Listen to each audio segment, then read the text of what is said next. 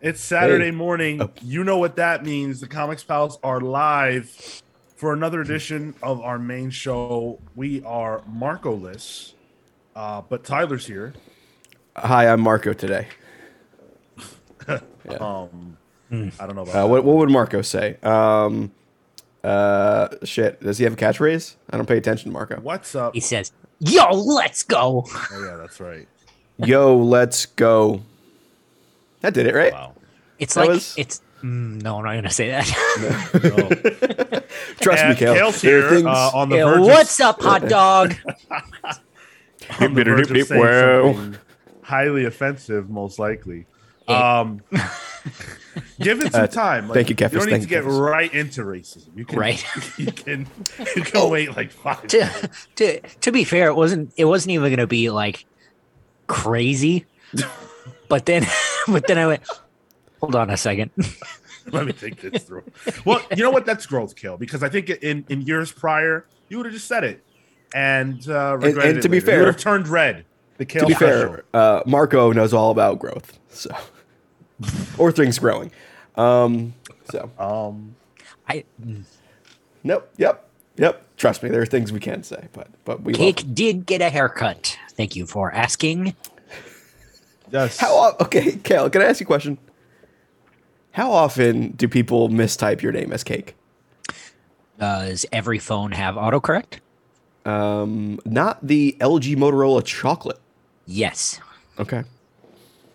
Let's say hello to some people, some party people in the chat. We got Kefis. We got Catherine Stars. Say happy birthday to Catherine today. Or Oh. yesterday was Catherine's birthday. Catherine, happy birthday! Wow.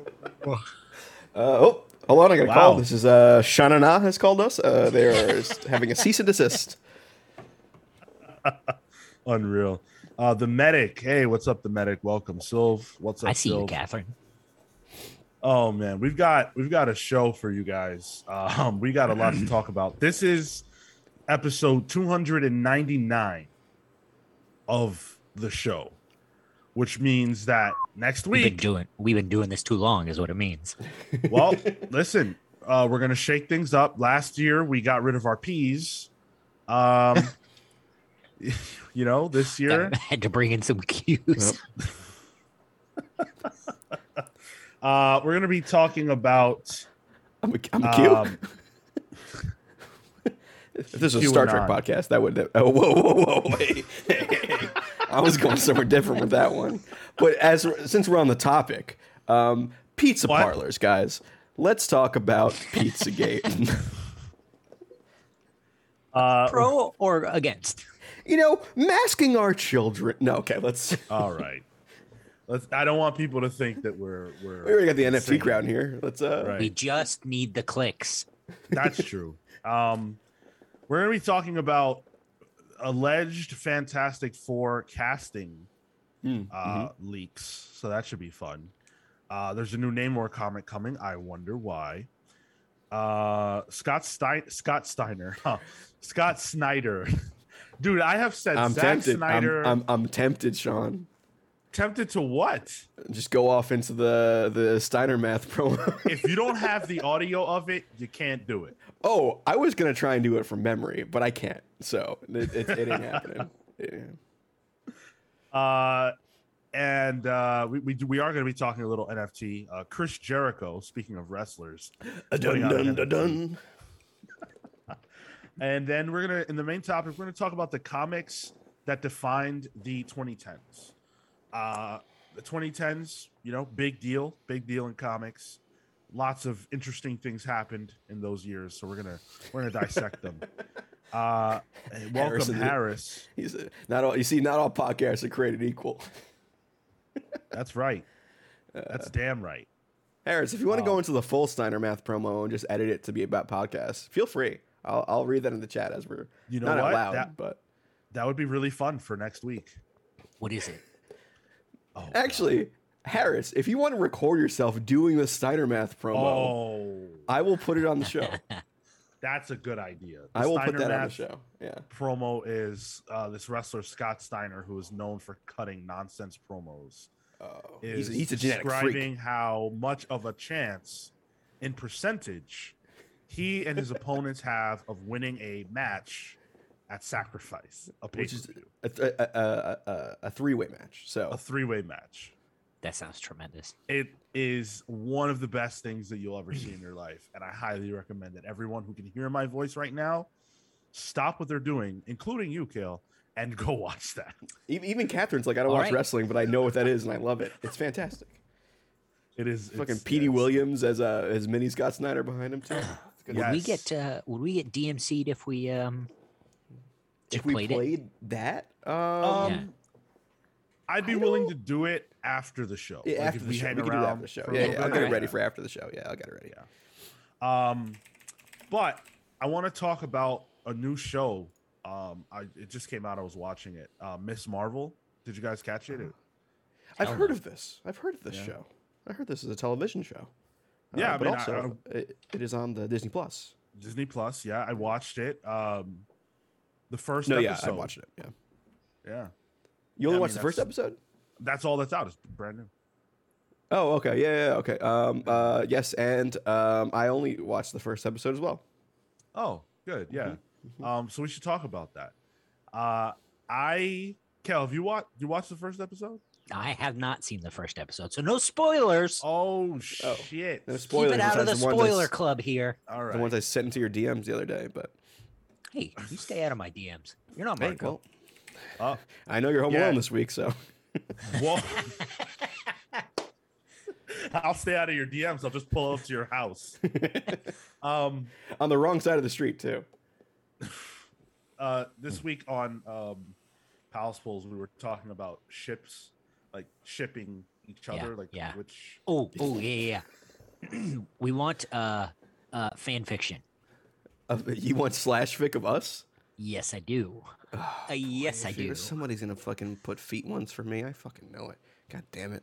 Catherine, get to work, queen. Catherine does slash fic, right? Am I right about that? Did I? Yeah.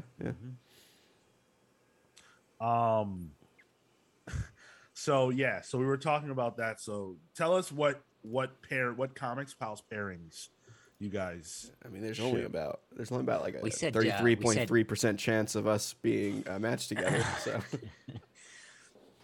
We said you and I would probably be the crack ship, what does that mean?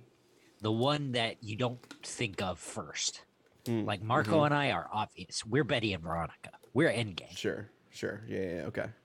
Sean and I are too different. I think we're too similar. Is that what it was? Well, I think it's I both. can see, I can see both, yeah. Yeah. And then Okay. it would be a sitcom, like same Yeah. but different sort of thing. But I think you and I are just a little too. You don't think of us in that way, I guess. I'm also newer on the show, so I have less of a lore attached to me. Yeah, there's not the so- chemistry's not there yet. Yeah. Kefis says multiple Kales like Sinister. That cracked me up. Good one. Catherine says Tyler X Kale, Marco X Sean. I see it. I do not see it. The medic says I'm interesting. gonna have to say Sean with his hand with a lot of tears over Cheetah. Did something happen to Cheetah? Did I miss something? Did something happen with Cheetah? Cheetah exists. Oh, all right. Something's That's all it takes. gonna happen with That's all it Cheetah. takes. I wanted to talk about Miss Marvel. Why are we talking about Cheetah? Miss Marvel. Let's talk about the Nur. The Nur? Is that how you pronounce it? No. The Nur? I don't know how. In the show, the energy from the other. Oh, Yeah. what are you talking? They haven't described it yet. So what are you talking? My uncle works for Disney. Oh, wow, Yeah. that's pretty sick, dude. Yeah. Tell him I need to meet with Feige? I would love to meet with Feige. Trust me, I'm telling him to get me a meet with Haley Steinfeld for a while now, and it ain't working. So That's who you want to meet with. I like Hawkeye, big fan. Fair enough. Yeah. I needed to meet with Kat Dennings about a thing. Um, but Miss Marvel, my God. All right. Yes. So the first episode was phenomenal. I really, really loved it. It was really fun. It is a really good show. Yeah. Like Avengers Con is a place I need to be. And Getting deja vu, actually. it just, you know what? It's the first of the shows that I feel like, and frankly, like even a lot of the movies don't get this, where it nailed the spirit of the book. Mm-hmm. It really felt like an issue of the comic brought to life, and they did such a good job. Did you see that it is the highest rated Marvel Cinematic Universe property out there in terms of critics ratings? Of all time, or like a face Of all time. All right. Yeah. I mean, based on what I saw in the first one, like, sure. Yeah. It's very, very good. I can't wait to watch more. Like, I can't wait till they drop more episodes because I'm gonna devour them every week. Just like I'm devouring this bit. I don't know. I heard a rumor about something that was gonna happen later on that I'm really upset that I heard. So now I have to catch up. Oh, okay. And how could you not have heard it? Tuh. It was like it was. People are shouting it from the mountaintops. Jesus Christ! We're I not didn't going to even talk watch about the it. show. Yeah, we won't. Don't worry about spoilers here, but And don't worry, you actually hear it as well. So just remember that once you get to once the last episode comes out, Sean. Oh, all right. I got it. I got it. Thanks, Tyler. Yeah, just I know what you mean. open Nice your spoiler. ears.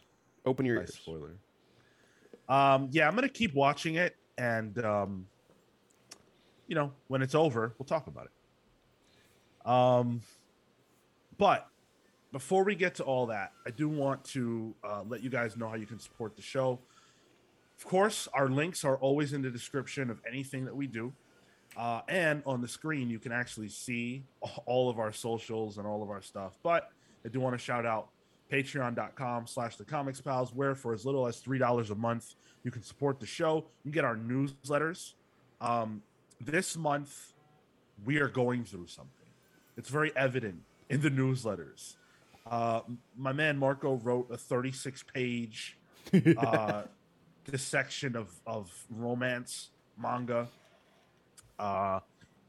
Tyler's getting lifted off God bombs. Take that for what you will. Yo, I drank that God bomb, and then afterwards because I'm a single guy living by himself now, I left the drink on my living room table.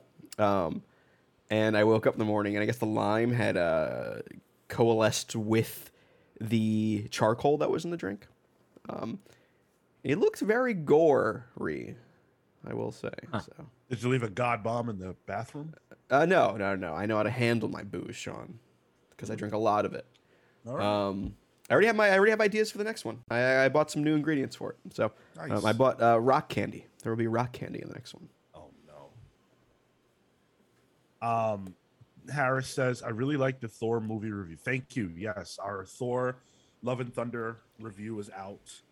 It is full spoilers, so you're going to want to make sure that you've seen it or that you don't care. But yeah, thank you. I appreciate that.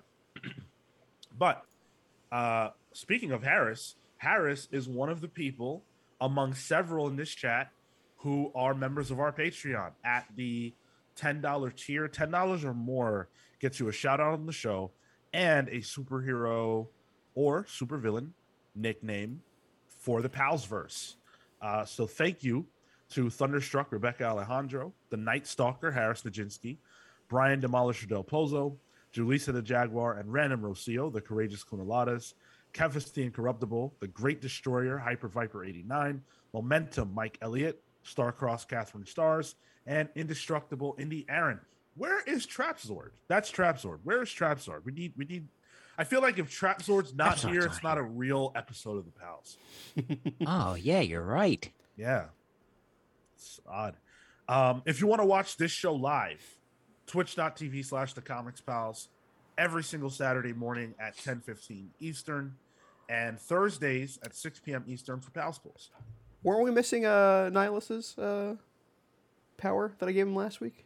Oh shit, that's right. Yeah. I gotta add that to the list. What was his name again? It was the Hellspawn. The Hellspawned Scribe. Yes, Hellspawn that's Scribe. what it was. Yeah. Yeah. Nihilus, And you the know what? Hellspawn You know what's so messed up, Tyler? Hmm. Gave him a nickname. He didn't even know. Didn't hear the show.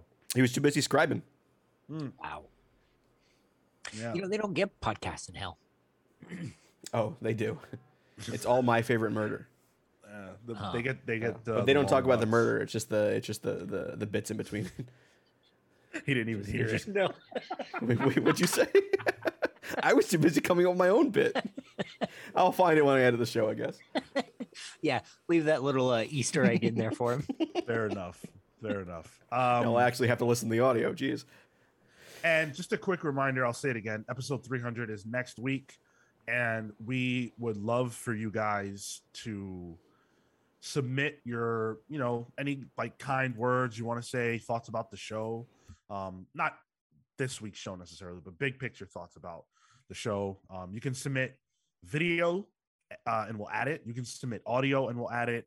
You can write in at thecomicspals@gmail.com or leave a comment on YouTube. If you want to submit a video or audio file, though, send it to our email. That's the easiest way. So again, thecomicspals@gmail.com. And if you're worried about it, all you should do is just record a voice memo on your phone and you can email that straight to us. No big deal. Yep, exactly. But we do have comments from the listeners to read today. So Tyler, why don't you take it away? Why, yes, I will. All right, so let me scroll down here. Yep. All right, so on episode 298, does the MCU need the Avengers? Dan Trudeau, there we go. Hello. Yes, I'm older, 46 to be exact, in terms of the MCU and the Avengers. Did your back just give out there, Cal? Just Ancient. thinking about that? Yeah, 46, I remember those days. Wow. 46 to be exact. In terms of the MCU and Avengers, I think the absence does have an effect because building towards an Avengers movie is the model the franchise was built on. Without that, it feels like they're throwing balls of mud at the wall to see what sticks. In theory, it shouldn't matter. You shouldn't need an ongoing meta story to create a good individual superhero movie, but Phase 4 seems to be proving how vital it is to this specific universe. I think that's a good point. I think that the MCU is what it is. And I think there are a lot of people who want it to be something different. And it's not going to be. Like, it is a large story that's never ending, just like the comics. It's Marvel Comics in film form. And if you haven't accepted that, 14 years down the road, I mean, you gotta get with it. And in terms of how that affects the movies, we're conditioned that that's how it is. So Phase 4 not having that, I don't think that this group of movies, look, I'm not saying that Thor Love and Thunder would be a better movie if like Kang were in it, right? Like if an after credit scene had Kang. It doesn't go from I gave it a 4. It doesn't go from a 4 to a 7 just because of that, right? Like the movie's got to be good first. But it does help when at least for me, and I would imagine this is probably true for a lot of people who watch these movies, when you know that what you're watching is its own thing, but it's also a piece of a larger thing that all connect. That was something that made the previous phases feel special, and it's not making, or the absence of that is making this phase, one of the things that's making this phase feel not special. One of the other stats I've read about Phase 4 is that the runtime, because of all the TV shows, is longer than phases 1, 2, 3 combined. Yeah, so there was a graph that was put out. Yeah. I think in the Discord that was like Phase 4 is 49 and a half hours or something. Yep. Mm-hmm. Yeah. And you know what? I'm certainly the biggest fan of the MCU on this show. And I think it's too much. I would like to see them not necessarily scale the movies back so much, but maybe the shows, I think, have a better reason for them to exist, and I I don't know, like they feel like they're missing something. Don't worry, they're gonna announce a scale back next week at Hall H. Yeah. Look, we get it. We tried something, it didn't work. We're gonna take it back. We're gonna focus on quality over quantity. Don't worry. You're doing a great did you hear that? Yeah. There's a train outside my house, apparently. I was going to say that was a great Kathleen Kennedy impression talking about Star Wars. Someone over there's got that actually happened. Brain in their head. Yeah. Dan, you know what, Dan? If there was an award, we should do that at the end of the year. Best commenter, best fan commenter, or listener, rather. Front runner right there. Yeah, Dan would be up there. I like the really shitty comments though that sometimes you don't read, or the ones that like are so shitty you bring them on the show and you roast them. Those are my favorites. We haven't gotten one of those in a while though. Yeah, so. we haven't gotten. Yeah, I wish if you don't like the show, write in. Let us know. If you're a total chud, feel free to comment. Yeah, if you have a problem with like Miss Marvel because she's brown, if you hated Thor: Love and Thunder because it had a woman Thor in it, like. If those are the kinds of things that bother you, right? Write in. Feel free. We'll platform those views. I mean, only to shit on them. Like in that way, we're like the boys. We'll bring up your shit idea, your shit take, but only to roast it. Yeah, we're city boys. City boys. Yeah. All right. Should I get to the next one, Sean?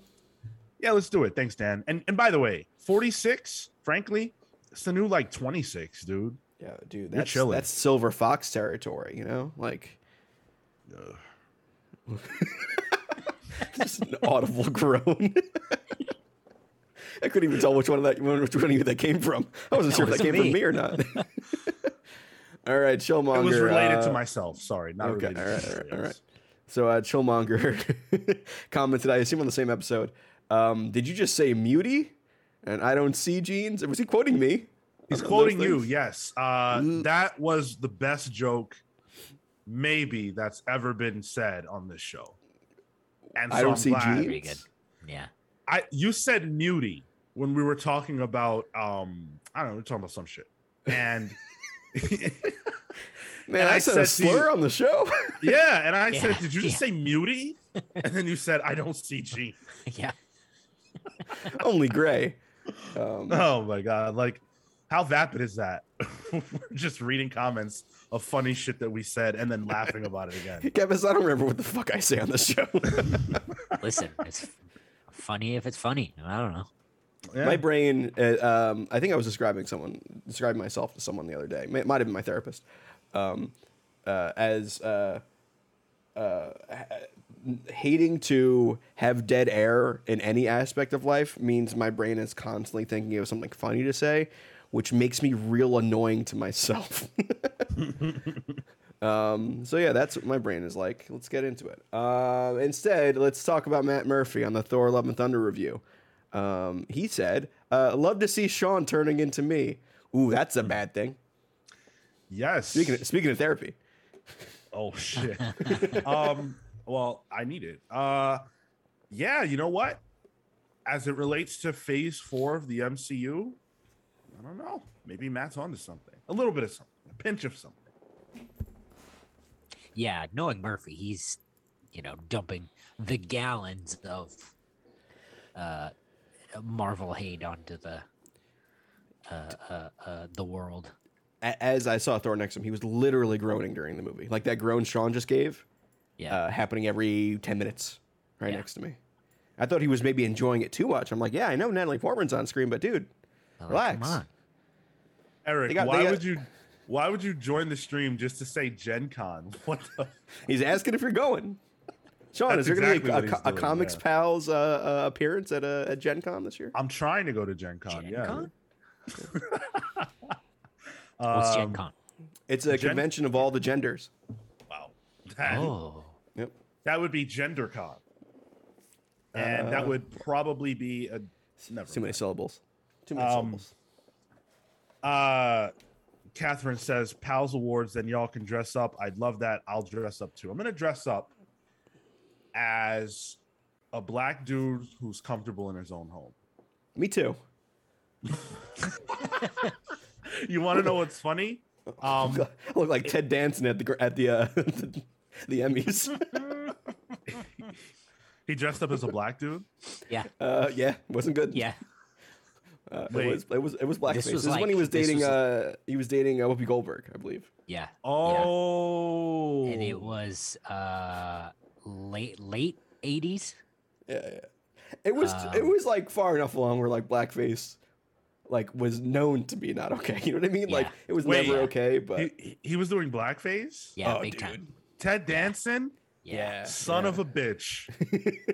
Yeah. Wow, dude. I thought he was all right. It's like, I mean, it was the 80s. Everybody was crazy doing coke. Yeah. Oh. There was like I just did coke blackface too. It was like, yeah. This show is insane. Like it was like Tyrone Bigham's blackface. oh, I don't get that. Which you can do without doing blackface. So. I've done it. I've done the costume. All right. Well, you know. Oh, wait, Harris is right. He did it to propose to Whoopi Goldberg. What? Love Can't it. imagine why that didn't work out. Love it. Someone should just call the police on him. Next comment, please. Okay. just please. Yeah. All right. So GM it's just GM. Mm-hmm. GM on episode 255, the Marvel versus DC, the War for Webtoons. Nice to see someone watch that episode. This. Oh wait, no, I'm thinking of the other Webtoons one. Yeah, it's not. This was entertaining to watch, and I definitely enjoyed hearing you guys challenge each other's arguments on the topic. It'd be interesting to know what you guys thought about the Marvel releasing the Eternals comic on Webtoon earlier this year. They did that? I can tell you exactly what I thought about it. Oh? Will come again? So, first of all, thank you for the compliment, GM. That episode is actually from a prior era of this show. The P era. It was the P era. And in Not the that PG era, era. we argued a lot. So much less laughter then. Then now, yeah, No, I would say it was as a listener there was laughter. It was just a little louder. Oh, you could hear a laughter. Yeah. So, what do I think about it? Look, I don't keep up with non-physical comics. Like, if something is coming out on Webtoon, if something is coming out on Marvel Unlimited, I'm not paying attention. Damn, you not That's reading just- Alligator Loki? No, but I think, look, if Marvel and DC should put comics where people are.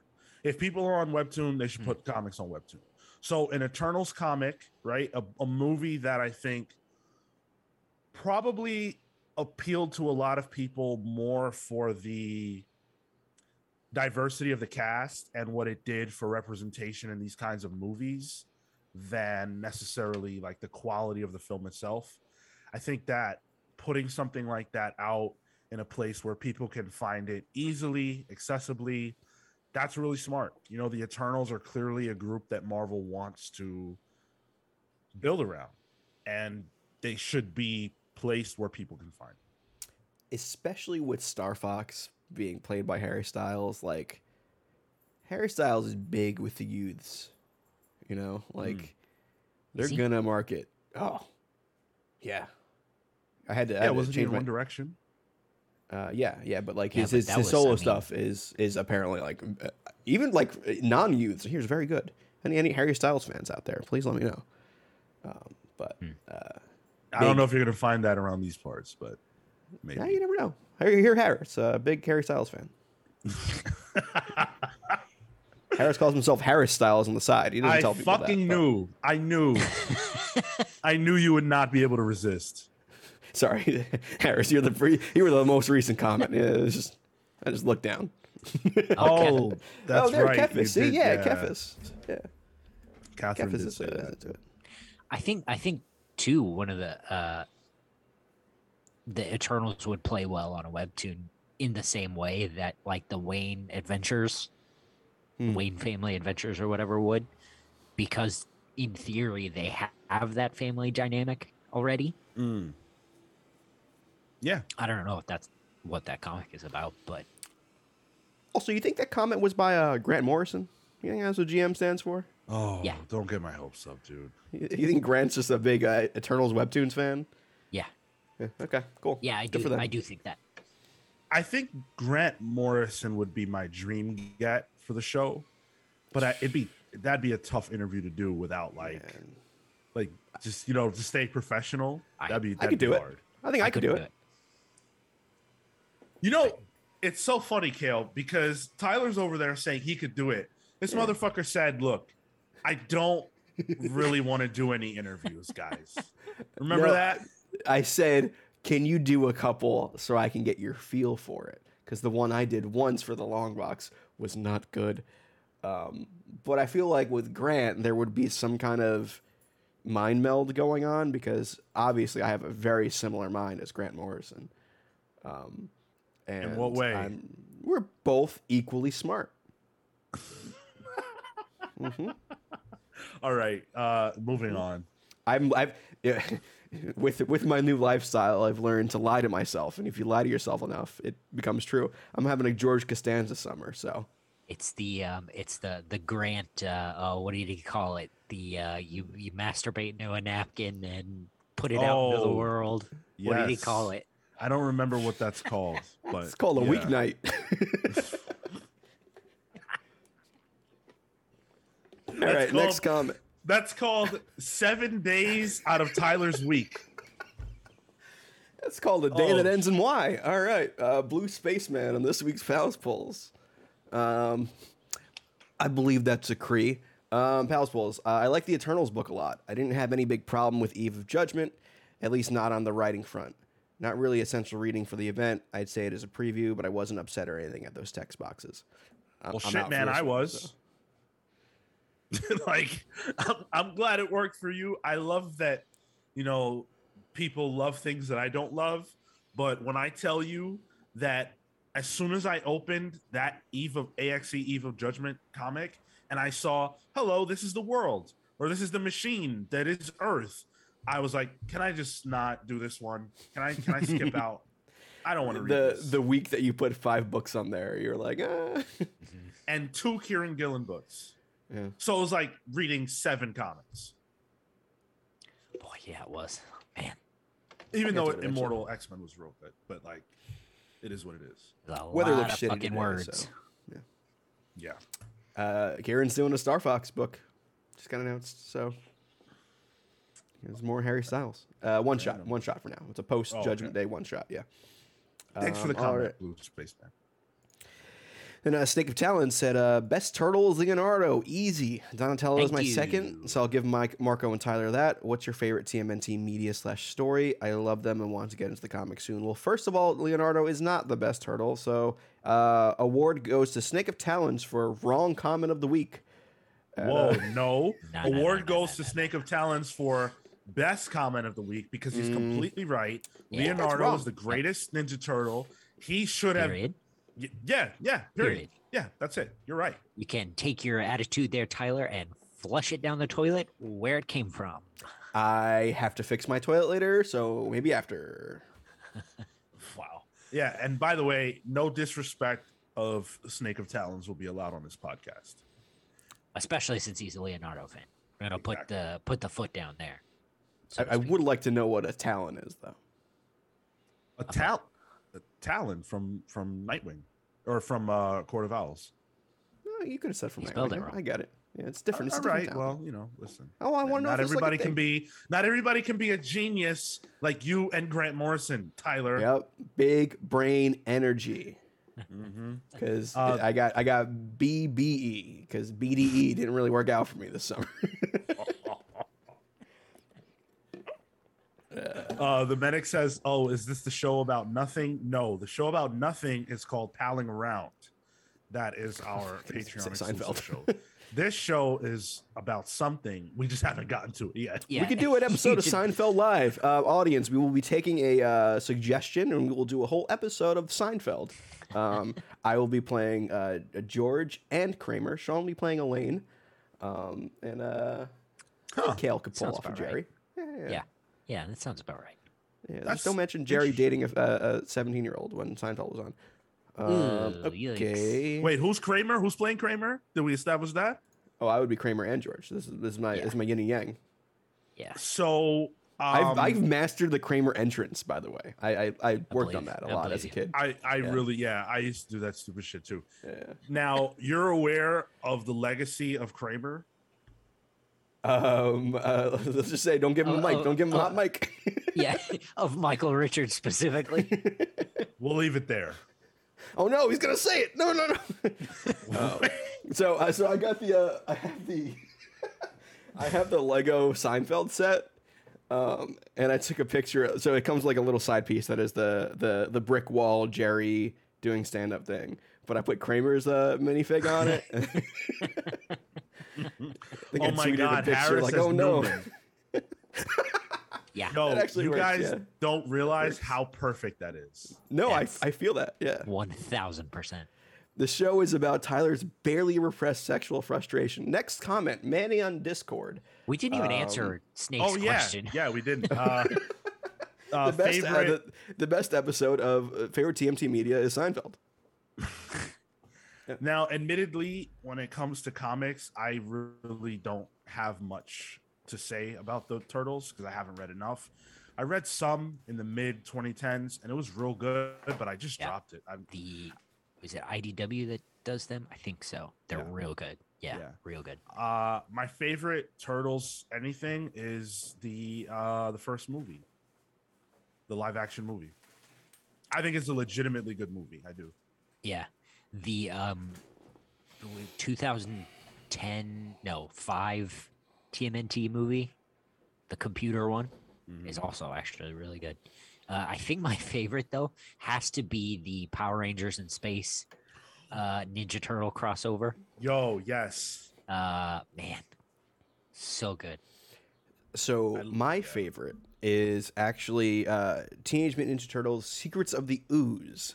Specifically, I watched it. 2. It's the second one. Yeah. With Kevin Nash, the Super Shredder. Hell yeah, dude. Too sweet. Because I watched it in preparation to a live showing of How Did This Get Made, where Adam Pally was on the show, and Adam Pally talking about Teenage Mutant Ninja Turtles was fantastic, and the whole crowd sang "Go Ninja, Go Ninja, Go." It was a great experience. Yeah, fuck yeah. It's great. Wow. There, And somebody in terms of proposed the to somebody comics- in the crowd too, actually, on that show, which was very weird. In terms of the comics, there's a storyline where Donatello loses his arms, so he makes himself a robot body, and then Raph becomes Shredder. The 80s were wild. Yeah. Like he becomes a villain. Yeah. Oh, I don't like that. I want to say the company's Mirage. You can find it in some of the old Turtles collections. Highly recommend it. Mirage Tyler, does that Comics. mean we're obligated to read the comics? No, because I already said it, so I already read my own highlighted message. I just wanted to put that energy into the chat. Oh, good. Yeah, it's a please little highlight injection of messages, it, yeah. guys. Use your channel points, Your pals points. pals points. Thank you. We'll yes. read them. We may regret it, but we'll read them. Yeah. Oh no, Michael Richards is in the chat. Whoa. Thanks, Snake, for the comment. So last one. So Manny on Discord says, have the recent batch of MCU left y'all wanting more? Nope. Minus credit scenes and things said actors, Feige, or directors outside the movie show. Have I been unsatiated by Phase 4 of Marvel? I would say neither. Like I don't want to give a non-answer to that, but like I don't have expectations for it, so I don't really feel like I'm missing something. You know, like it's a rebuilding phase. Like have fun, do whatever you want. It's fine. I don't have expectations for a Shang-Chi movie. I think I don't know how exactly we're supposed to interpret the question, but in my mind, the question was, and again, like maybe Manny meant something different, but I thought he was saying, have they left you wanting more? Like, oh man, I can't wait for more of this. I thought that's what he meant. So how would you answer it from that perspective. I would like more Shang-Chi. I like that movie a lot. So I like the characters. I'm excited to see where the characters go in this. And I will say, after seeing all the Miss Marvel episodes from my uncle who works at Disney, my uncle's name is Michael Eisner. That's my uncle. Wow. Yeah, I know.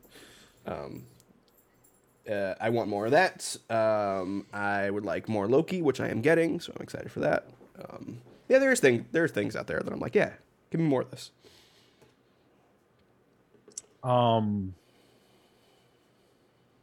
Yeah. Falcon Winter Soldier. Huh. That's about it, I think. Give Loki. me more angry mommy Scarlet Witch. You know what? If that's all they give us, I will take that.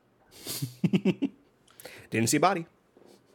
Oh, she's not dead. Come on. No way. She's not No way. dead. She's gonna have her face turn in Secret Wars or something down the line.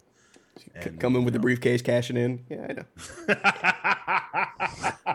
I got to keep the wrestling references going until we get to that topic. So, Yo, I would love to see that Photoshop, dude, of Scarlet Witch with a Money in the Bank briefcase. yeah.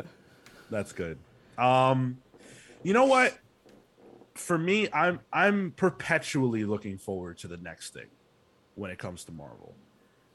It doesn't really matter. Like, I have short-term memory when it comes to this stuff. Like, I don't care that Thor was bad. There have been bad Marvel movies before. It doesn't mean anything.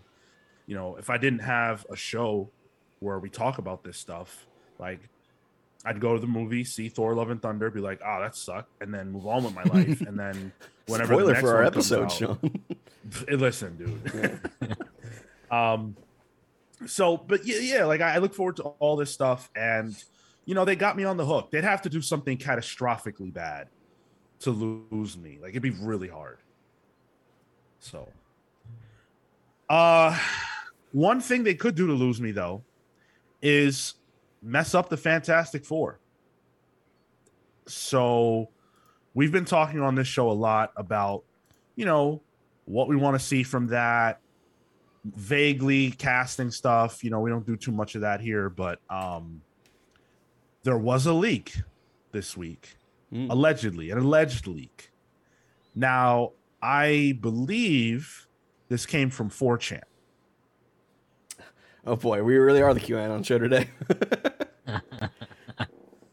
And, you know, look, 4chan, not the most reliable, right? It could be written by some dude in a basement who's, you know, just trying to get a rise out of people. But it might have been written by a high school me. Word. Let me read this highlighted comment from Catherine. Let's not talk about this casting announcement because I am not happy. Oh boy. Sorry, I like CW Gordon's Fantastic 4chan. That was pretty good. Yeah, that's good. What a way to join the stream, CW. Yeah, that's you get an award for that one. Coming in hot. All right. So the first thing, and this is disappointing to Catherine, is that John Krasinski is not coming back. By now, the expectation is that you've seen Multiverse of Madness. If you haven't, sorry, but you know, it's on the stream. Whoops. Yeah, Reed Richards was in it. John Krasinski played him. Everything that has been said about that by everyone who's talked about it made it sound like it was fan service. I think it might be the most direct fan service thing Marvel has done yet. And I think that's all it was. I don't think we're going to see him again. Unfortunate, because I feel like he's Reed Richards, but I'm okay with that. I'm all right with it. Okay. I think even though it's Fantastic Four, I think you need young blood on this. You know, that's true too. That's a good point. And Krasinski's been doing a lot of like not just acting. He does a lot of I think he's been doing directing work too. Didn't he direct like A Quiet Place 2 or something? He has been doing directing. Yeah, and he's doing a lot of producer work. Him and his wife Emily Blunt. I get the Emilys and the Emmas mixed up constantly.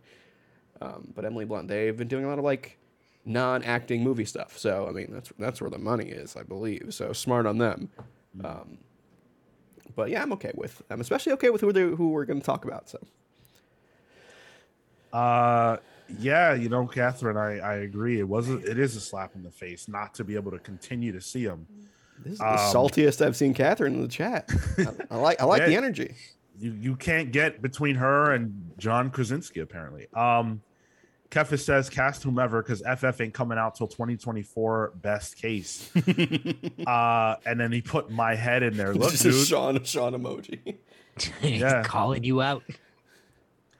It's gonna happen, man. I'm telling you, you're gonna be buying me Jonathan Hickman's X-Men Omnibus if I haven't copped it already. The medic says, time to get Chris Evans for Human Torch. I can see them doing that for something. I don't know what, but for something. Like, if they do a giant Secret Wars crossover where all these weird heroes are showing up, like, it would be a good gag to have, like, Chris Evans show up and everyone's like, oh, shit, it's Cap. And he just says flame on. And then, like, it's like, oh, it's not. This is that. That would melt minds. It would. Oh, yeah, literally. So. There's a whole list of things on this leak, not just casting. So I'm going to run through them. Bryce Dallas Howard directing rumors are false. So there was a rumor about her being the one tapped to do this. She's been doing directing. She's been doing that for a while. This is for Fantastic Four. For Fantastic Four, yeah. Okay. Apparently that's a false rumor. Whoa. Huh. I hadn't heard any of that. Wow. Yeah. Jason Segel won't be playing the Thing. I don't know who that is. That's okay. You don't know who Jason Segel is? No. He's part of Rogan's. You ever see the Muppets 2011 movie? No. Forgetting Sarah Marshall? No. How I Met Your Mother? No. Wow. What else is he in? Kale, are there any other Caucasian media we throw at him? See what sticks. If you name a comedy, my answer will be no. Almost 100%. You got to watch Muppets 2011, dude. That's good stuff. I don't know, man. I don't think he's in anything else, really. Well, he won't be in Fantastic Four, according to this. No director attached. No director attached as of now. They're looking for actors in their 20s, 30s for the main characters. That makes sense. That's me. I think that's the right way. Who are you going to play? The Thing? I could see that. I could play a mole man. Damn. Yo. I know where my strengths lie, and You're that's underground. You're Mole Man. I want to be Reed. I've got the grades. I feel like you can do the voice of a good Dragon Man, Sean, if we're gonna fan cast. Fuck interesting. That. No, I want to be in the movie. Who? I mean, the Human Torch didn't work out too well last time. We did that. And we're gonna talk about that in a moment. But I probably should be the Human Torch. But I want to be Reed. I want to be Reed Richards. But let me see a stretch right now, Sean. Let's not even get into that.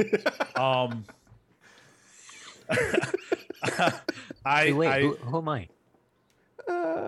You would the mailman guy. All right. What's his name? Somebody in the chat knows the Stan Fantastic Lee. Fours. Yeah, Stan Lee. That's my thought. Penn Badgley. Sure. I think so. Yeah. Is one of the top choices for Reed.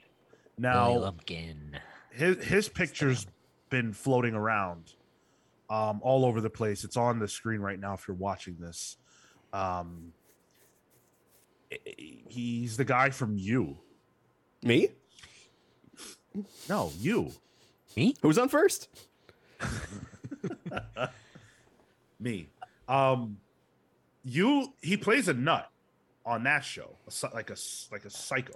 That right? show's pretty fun, dude. A stalker. Yeah. So, I mean, that's kind of an interesting energy to bring to Reed. Reed's a little creepy. He has creep energy sometimes, especially if you go too far back into the comics and you find out that my man was fantasizing about Sue Storm when she was way young. Hopefully they close that age gap in the films. But he's there in a lounging robe, smoking a cigar, talking about, well, she's only 14, you know. I'm gonna marry that woman someday. What type of shit is that? I can't wait to impregnate that 14-year-old Reed Richards. Tyler, my God, dude. Don't clip that. Don't That- clip that. It's gonna Oh be our my god. Instagram Yeah, podcast. that's ad for the that week. big brain energy that me that I said I share that energy. I don't share that energy with Reed Richards. You know, he's just no Fucking share it you. with the Flash. You. So I will say, Penn Badgley is in you. He can play like really overthinker. He like the overthinker real well because his whole thing is he's a stalker slash murderer.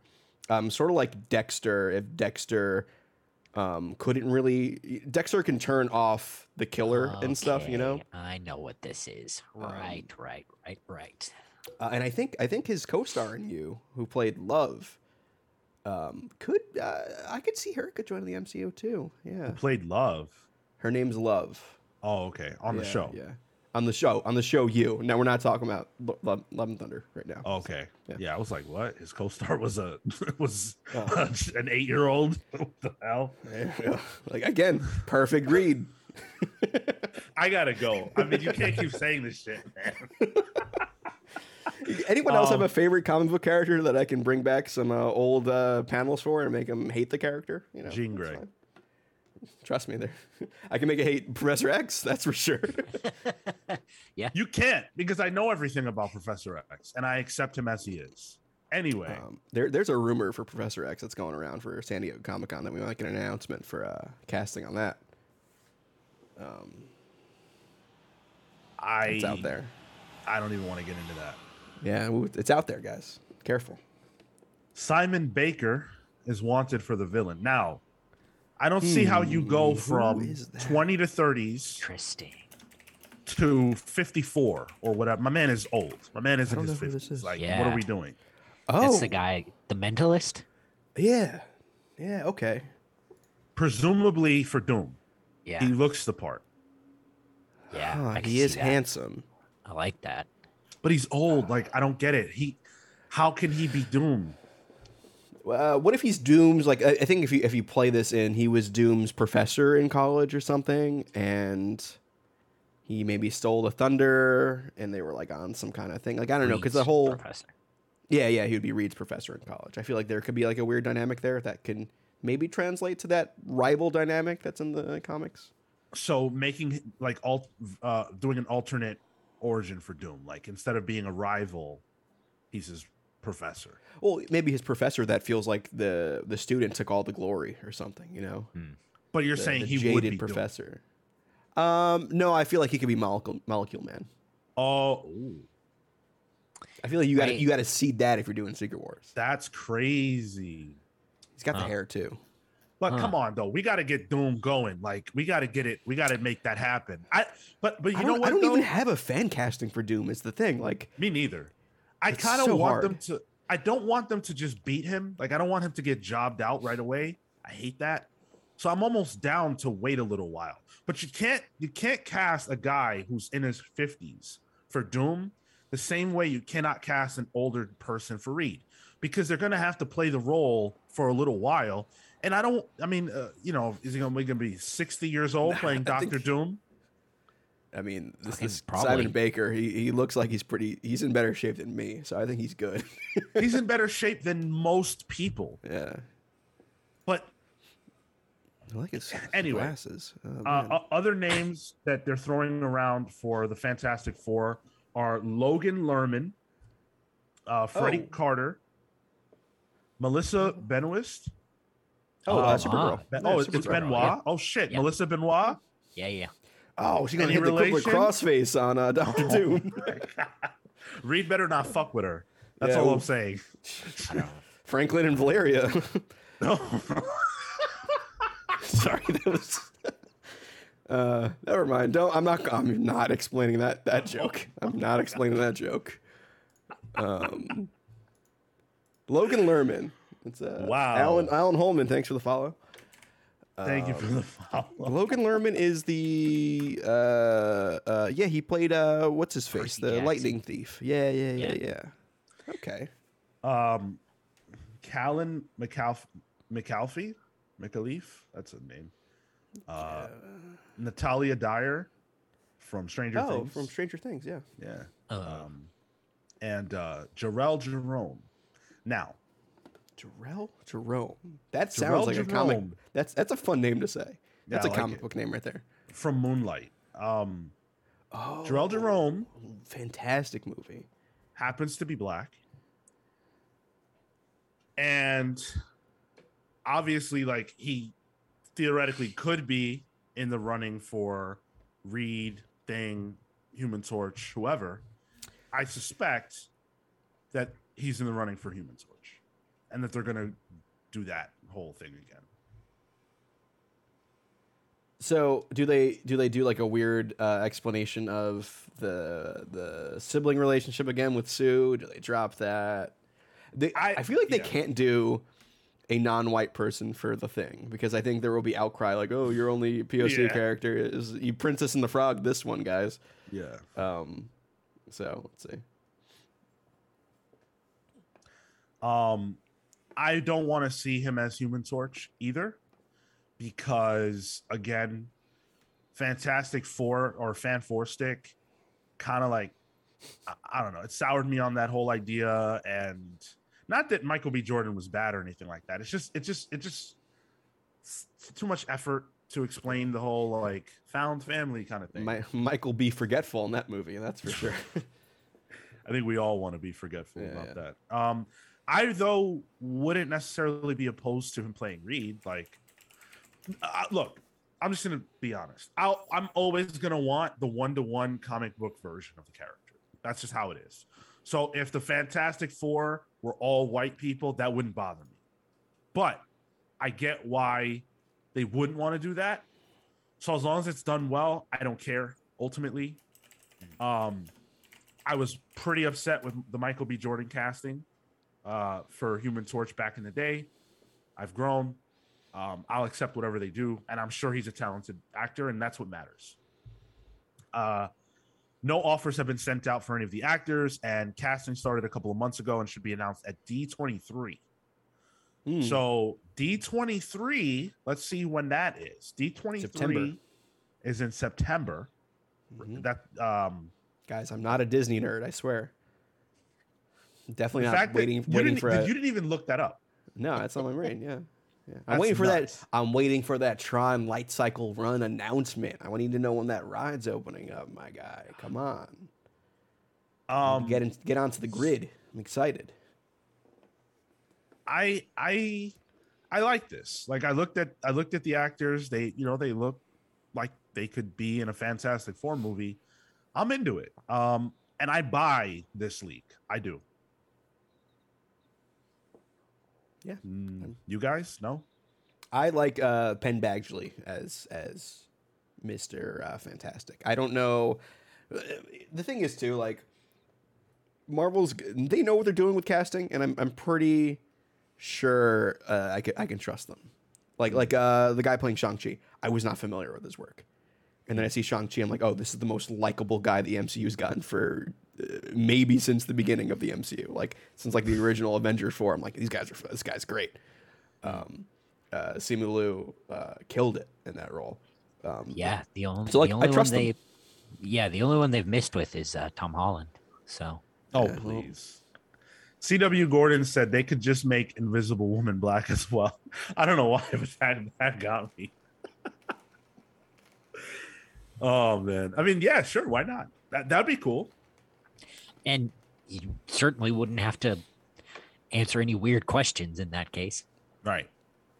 Unless you're from the South, I guess. The MCU superpower is casting. I agree. I think they've done a tremendous job. New commenter, first-time commenter from Alan Holman. Comic books are very important to me, but I always end up reading the ones that aren't as popular as what podcasters talk about. You know what? We talk about weird books too, and I think we might end up talking about some in our main topic. Kale's comics tag. Definitely weird sometimes. Alan, I'd recommend you definitely check out our Thursday night streams. That's be 6 p.m. Eastern time. That's where we talk about the actual books of comics. Yeah, we review them. Yep. The Saturday ones are a little more like comics, world stuff. We're talking MCU stuff, a lot of MCU stuff. But in terms of the actual comic books, definitely come check out our Thursday streams. Yeah, and Kefis makes a great recommendation, joining our Discord, because you might be surprised by some of the books that get talked about over there. It's not all big two. We have a wide variety of people that love a wide variety of comics. So would love to have you be a part of this community. Thank you. So yeah, this is the leak. These are the rumors. We will find out very soon, allegedly September. And if in September we find out casting, we get a date. We get a date. Yeah. And I feel very confident that I will then win the bet with Kefis. So you're saying we can finally put an end to this bit, and I might know when I could ride Tron, the same convention? Wow. Ride Tron. Hey. I don't mind if he gets get a little derez by Tron there. It's fine with me. Tyler looking for new experiences. Hey, new me. All right. And it's just it's not real. It's just virtual.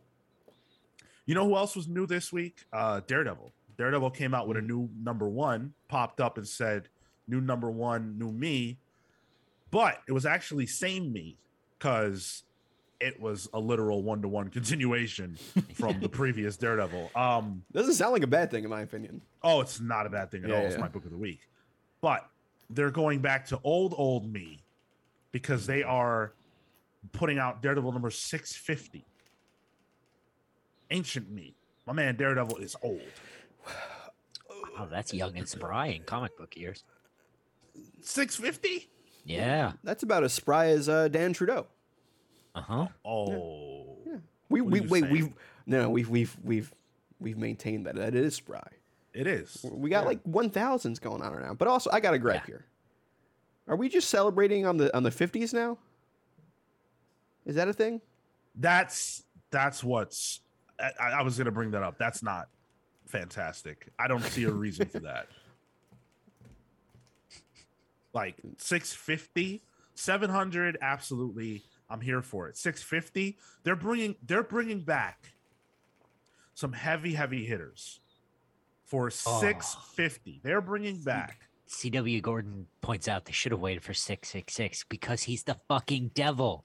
Are you kidding me? It's right there. That would have been cool. Oh. Mephisto confirmed. Cool. Hold on. Wait a second. Before we continue with the Daredevil conversation. Megalodon in the chat, which it doesn't say first time commenter, so I guess it's not a first time. Could I get a title review of my comic? What do you mean?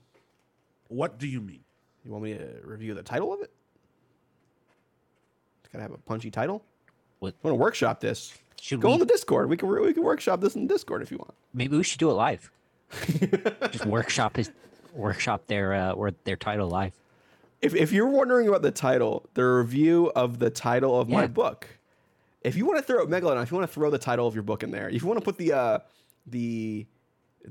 elevator pitch in the chat, title and quick sentence of what it's about. Yeah, why not? It's called Psionic 6. That's already pretty cool. Honestly, not bad. Yeah. I was ready to roast you. I was. But I like that was about to be. Yeah. Yeah, I kind of like that. That's a decent title. We need the pitch though, because the name, everybody can come up with a name. Sure. But what's your angle? Tell us the angle. 6 superpowered guinea pigs. A sequel to G-Force. Let's continue talking Daredevil. These are the people. Oh my God! So Daredevil #2, right, by Zdarsky and Chichetto, is going to be 650. That's what. That's what. Yeah. So they're going from 1 to 650. Yeah. Oh my God! I hate that shit. That's stupid. They're going from 1 again to 650. Yeah. And they're going to be bringing back to tell stories within this issue Ann Nocenti, John Romita Jr., Rafael de la Torre, Alex Maleev, come on, Paul Azaceta, Ooh. Phil Noto, Chris Somney. Yeah, I got the dong tattoo right here. It's my Look at my Somni man. Daredevil tattoo right there. As I spank myself. That was chill. so weird to watch. That was so weird to watch. Did it right on the mic too. Klaus Janson and Mike Hawthorne. That's everyone announced that they're bringing back. So that's pretty cool. You know, I'm a little burnt out maybe on anniversary issues, and I think Marvel needs to slow their roll and do them when they're important. I don't think 650 needs to be done. 666 I could have gotten behind. I'm okay with an anniversary issue. It's nice to have an anniversary. Okay. Wow. Oh my god. Yeah. That's hilarious. Wow. Yeah, so I you know, it's cool. I'm excited for the names. It'll be cool to see some of them pop up in their respective role. But, you know, again, there have been so many anniversary issues. Like they're doing one for Ghost Rider coming up soon. Like it's a lot. It's a lot. And they're doing like the whole year of Spider-Man too. It's like its 60th anniversary or something like that. So it's not necessarily anniversary, but like an anniversary issue. But they've been doing that across the media board. Yeah. So Psionic 6, cool title. Alan Holman wanted to throw the title of his thing in there too. It's Banana Chan. I kind of like that too. Volumes 1 to 5. A lot of banana. So They're my man's been available. working. They're available on Amazon. There's a little plug for you, dude. Let's see. If you guys need some what's that what's the thing inside bananas that's good for you? Potassium. Yeah, I watched Honey, I Shrunk the Kids. I remember that. Yeah. So Alan's comic is it's about a teenage girl who's been arranged to marry the son of a magnate from a company that does contracts for a secret space program. Is it Reed Richards? Well, you know what? It's weird as hell that both of you guys came and did this at the same time. I don't know if there's some kind of like thing happening, but either way, we'd love to see people creating, and it's awesome. And I'm really happy for you guys. And if you stick around in the community, you know, we have creators here. Kale, as you know, as a creator, he's got stuff. We have several in our Discord. The specific channel community of creators as well. Yeah. There's what's the channel called in Discord? I can't bring it up because it's on the window where the aspiring creators. Yeah. Something like that. Yep, Yeah. Aspiring creators. And there are regular posts there from people in our community. So, you know, join our community, get involved, and I have no problem at all promoting people from our community. Like that's what it should be about. So Yep. The medic says Kale's a great artist. Yeah. Kale's a fine artist. And please do us a favor. Subscribe to our channel on YouTube. We did you a little favor. Do us a little favor. Little squid pro quo there. Quid pro quo. YouTube.com/thecommonsfiles. Nobody's asking you to watch. Just give us a little click. That's all. Hey, you should watch. It's a good show. You should watch. It's a fine show. Just a click. So, we talked about MCU casting and new arrivals. Well, here's one of the worst kept secrets in MCU, and I think this comic book announcement further proves it. Namor is getting a new comic book. I wonder why. What? Right? If you're not convinced yet that Namor will be the antagonist of Black Panther, Wakanda Forever, you're bugging. You're fucking stupid. Wow. All this evidence in front of you, and you deny it? You're fucking stupid. Well, was that too aggressive? It is, yeah. Well, you know. A lot of times those book announcements are like, they feel too movie tie-in for me. I think Marvel more recently has been doing a good job of putting out books that are actually quality. Like the Kang one they did obviously for the alignment with, you know, and that was really good. Now we have a Namor book, and this one's by Christopher Cantwell.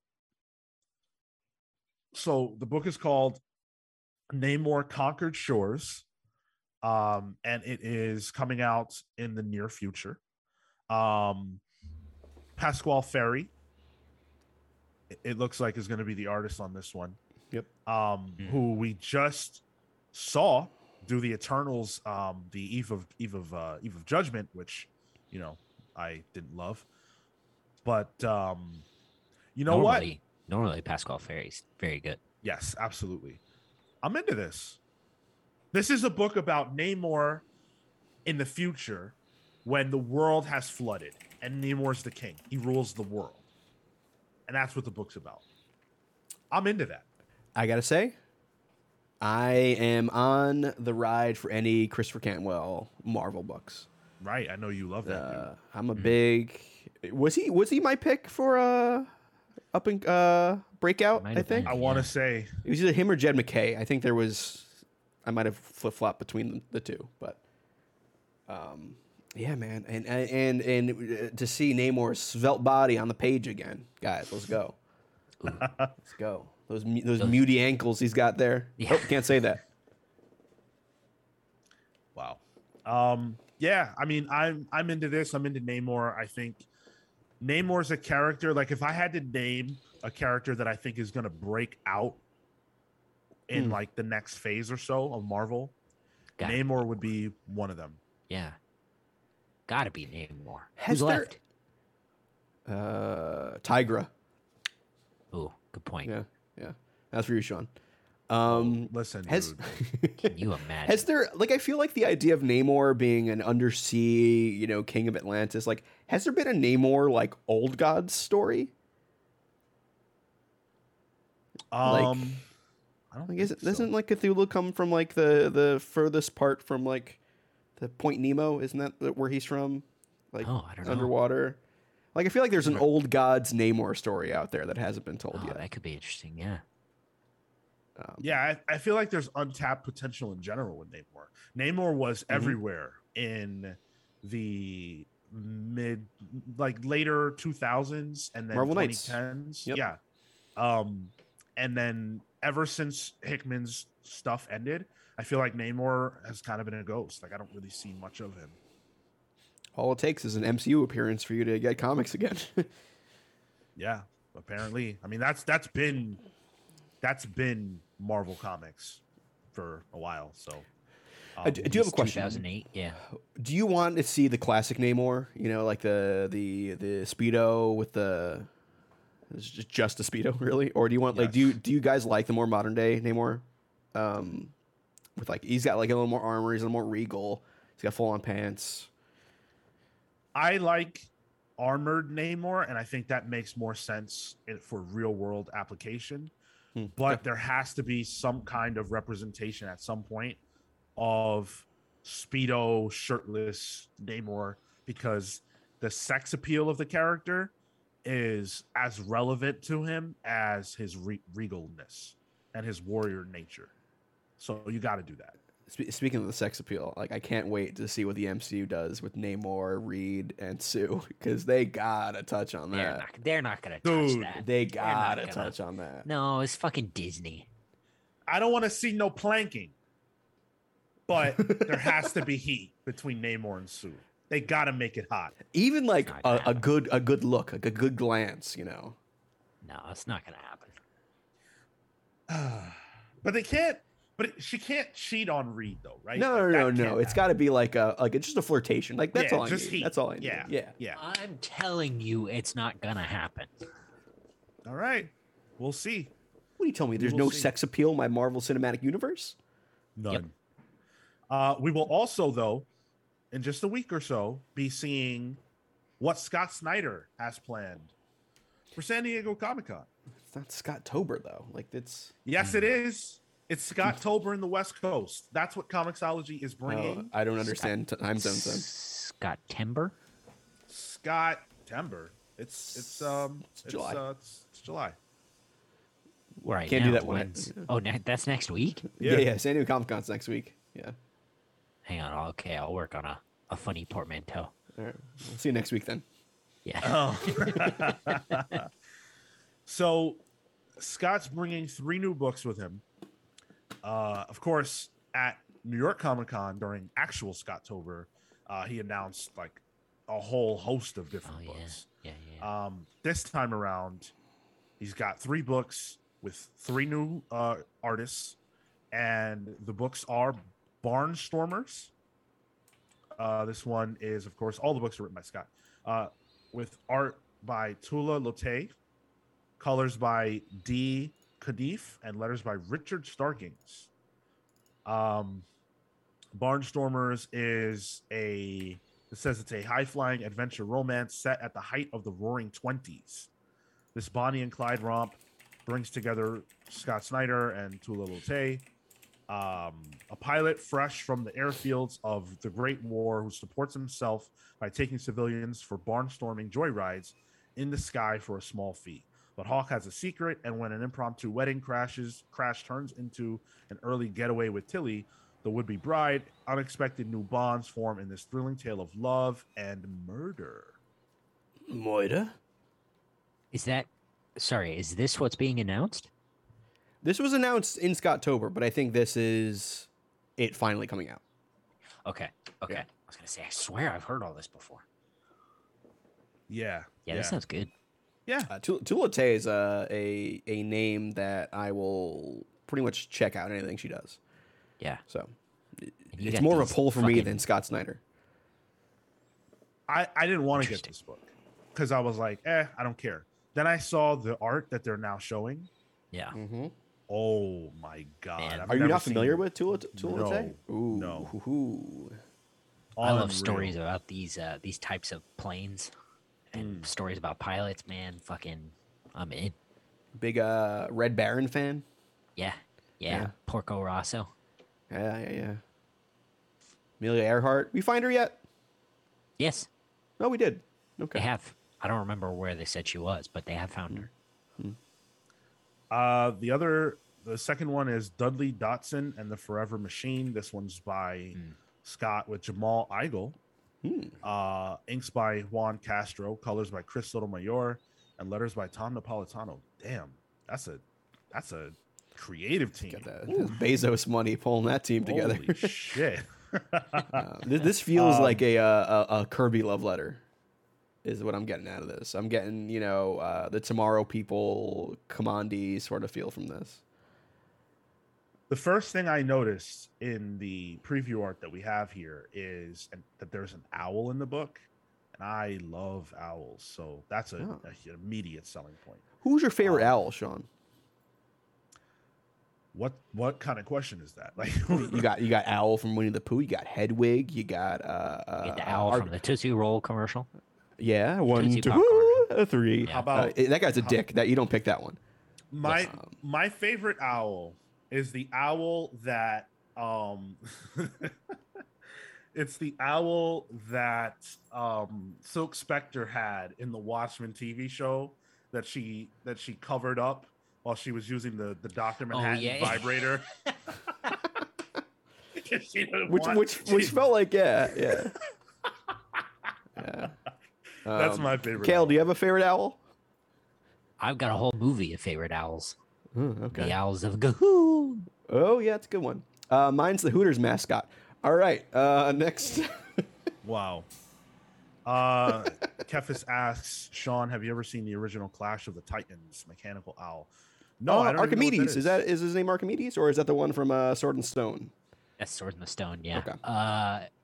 The original Clash of the Titans are tremendous. Oh, it's real That's good. that's that Ray old, Harryhausen. Yeah. This is Ray Harryhausen is the guy that like invented stop motion animation, or at least perfected it. Yeah. And so like the stuff that's on the screen looks amazing. Jason and the Argonauts. Those skeletons, man. Yeah. So, just real quick about this book. It is described as a rollicking adventure story about a boy, his dog, and a machine that controls time and space. What could go wrong? Have you ever wondered why all the great figures in history had a pet companion, and if they were all running from the same mysterious threat? Such questions have never crossed the mind of Dudley Datsun, a 15-year-old with a penchant for invention. But when dastardly foes turn his world upside down, Dudley is going to have to start facing things beyond his wildest imagination in this modern-day fable. The main character is black. Is that Scott's first? Nah, Duke. Well, Don't forget Duke. The internet will be all over you. There's no Duke. There's no Duke erasure going Duke's on. not a main. Wasn't the main character. He was a main character in an arc. He did have a book, and he was the titular Signal. Robin of the War of the Robins. That Snyder wrote. The Signal, right? Wasn't the Signal? Scott Snyder didn't write that shit.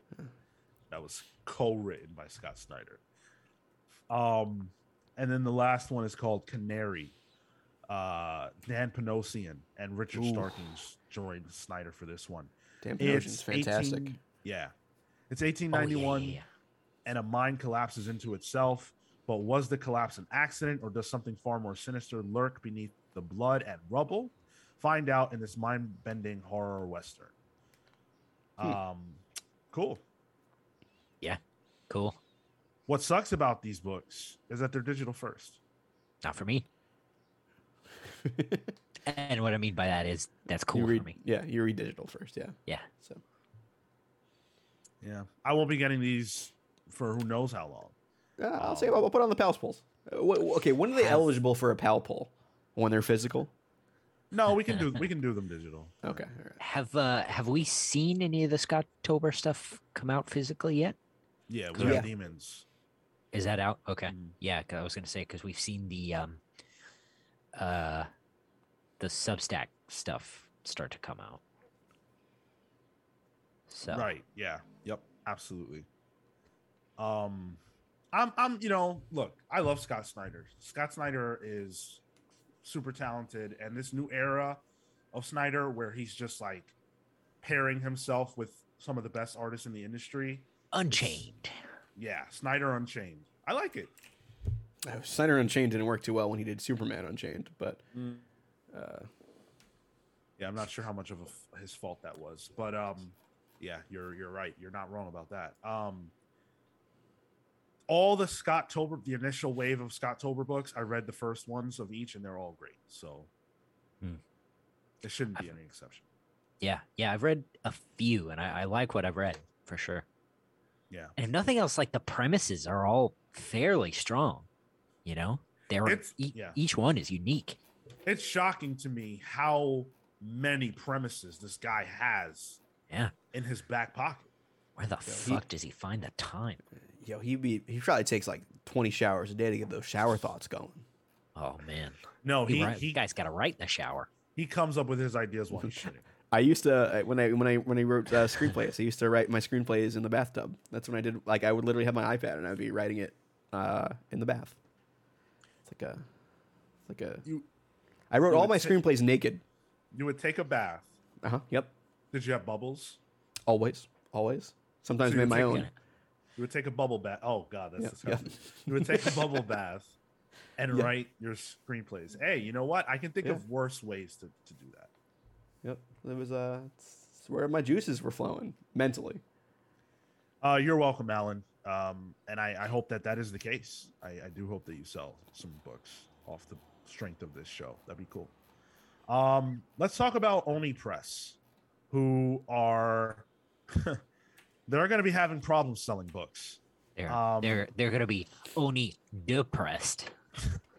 The people that work for Oni are depressed because yes, they are. They ain't getting paid. So a couple weeks ago, we talked about Oni Press getting sued, and in conjunction with that, it was like, all right, well, Oni's getting sued, and that sucks. We want to rally behind them, but at the same time, they're not paying comics creators, and they're being shady.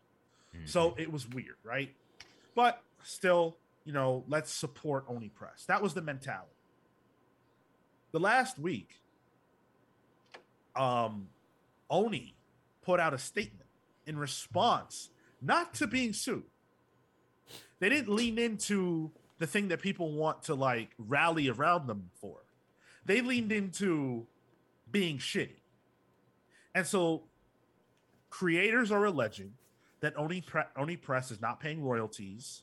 They're not moving forward with books that they've committed to moving forward with, that have creative teams attached, that are, worked on or whatever. They're not moving forward with them, but they're not telling creators anything either. So there's been a movement to take your books back from Oni, buy them back if you were paid out an advance, get the rights back, talk to your lawyer, all these kinds of things. And so in response to all of this, Oni Press decided to put out a statement. Sorry, it's one of the worst statements I've read in a while. It's bad. It is the worst. It's the worst. Like, I can't even believe that this is that their PR people allow. Well, their PR person left 2 weeks ago, so we don't know who did this.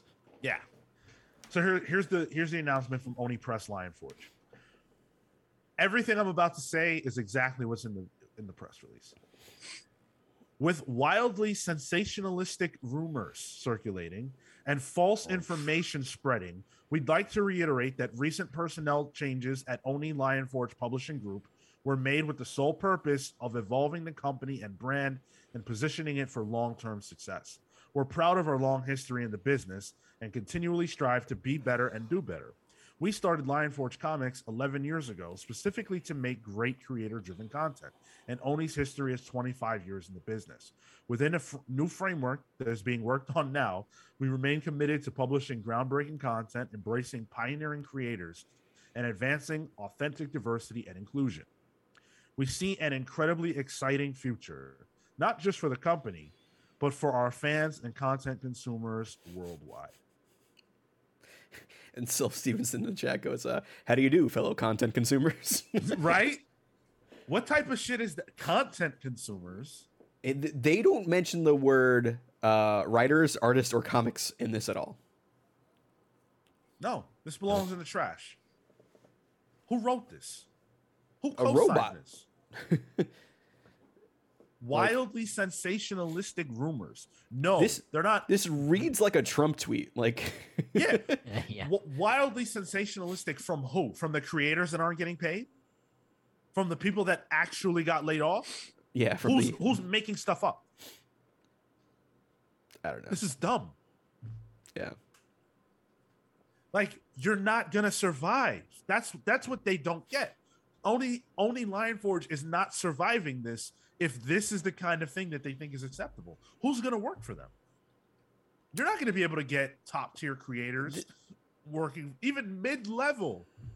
You can't get when you're doing shit like this. The comics industry is very small, and creators all know, even if they don't talk about it, they all know what the companies are doing and what shenanigans they pull. We heard about Oni not paying people years ago. Yup. You're not going to survive like that. Come on. And it's stressful as shit for the creators who have, work in progress at Oni. Yeah. Some of them have had their editors laid off. And then now they're like, oh, who the hell do I fucking contact at this thing? There's like two or three people who are like in the editing department still with Oni. And it's stressful as shit. Do I have to worry about, is my thing never going to be published now? Is it creator owned? Did I sell the IP off? Right. This just reads like a company culling the fat in their eyes and just consolidating all the stuff they own. Mm-hmm. I wouldn't be surprised if the creator owned stuff just disappears, stops being published, and it's only owned IP that gets published. Because it's just going to be an IP farm. This is all it is. It's like Oni Press is an IP farm now. It's either becomes an IP farm for media outside of comics, or this is just preparation for a sale of the company of Oni Press.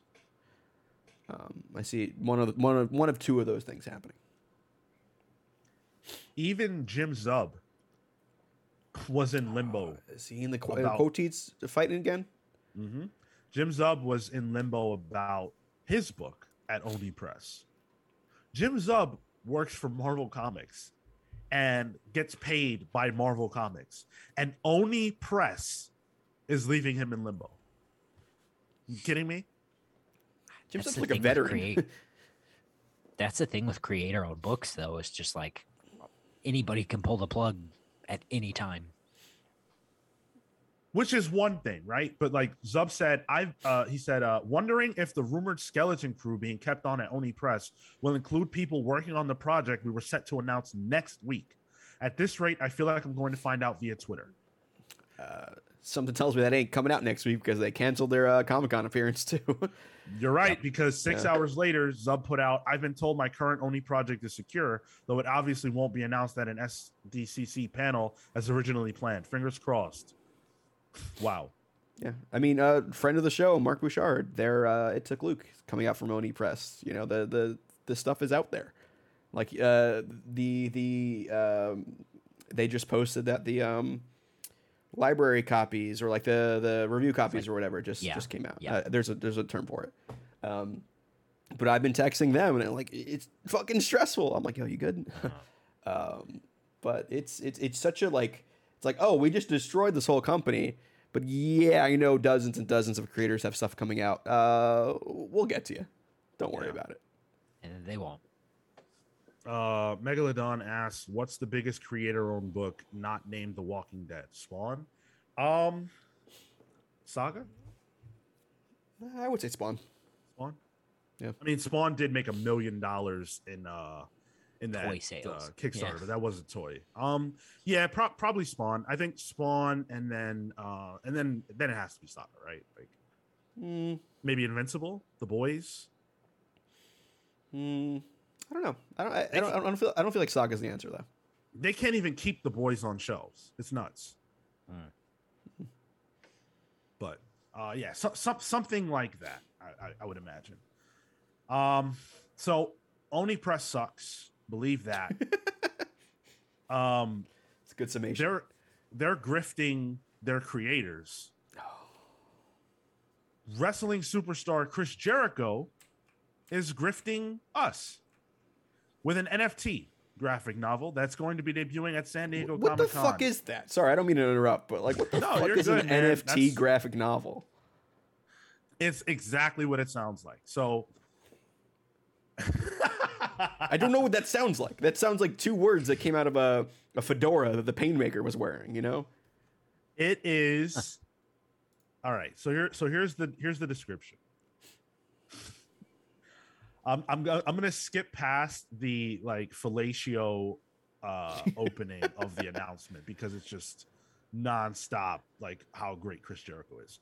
Coming in September, the Painmaker will be accessible. The Painmaker is the name of the book. The Painmaker will be accessible via unique NFTs within the story. There will be opportunities to own a limited NFT of each frame, the ability to unlock animations and gain access to gain access to the Painmaker metaverse when it opens at the end of the year.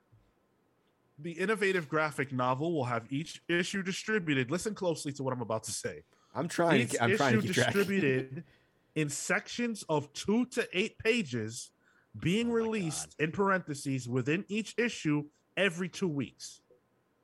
What? Now, I explained to you how it's coming out. Can anyone tell me how it's coming out? It's coming out by making some pain for me because I don't know what the fuck this means. Okay, let me try and guess. It's coming out in 2 to 8 pages every 2 weeks. So that's not 1 week could be 2 pages, the other week could be 6 pages. 2 to 8 is not. That's a large swath there, but it's being released by frame, which I assume is panel, because I feel like they would say page. Right. So panel by panel, 2 to 8 pages every 2 weeks. How is this readable? The panels, if we replace the word frame with panel, that's the NFT.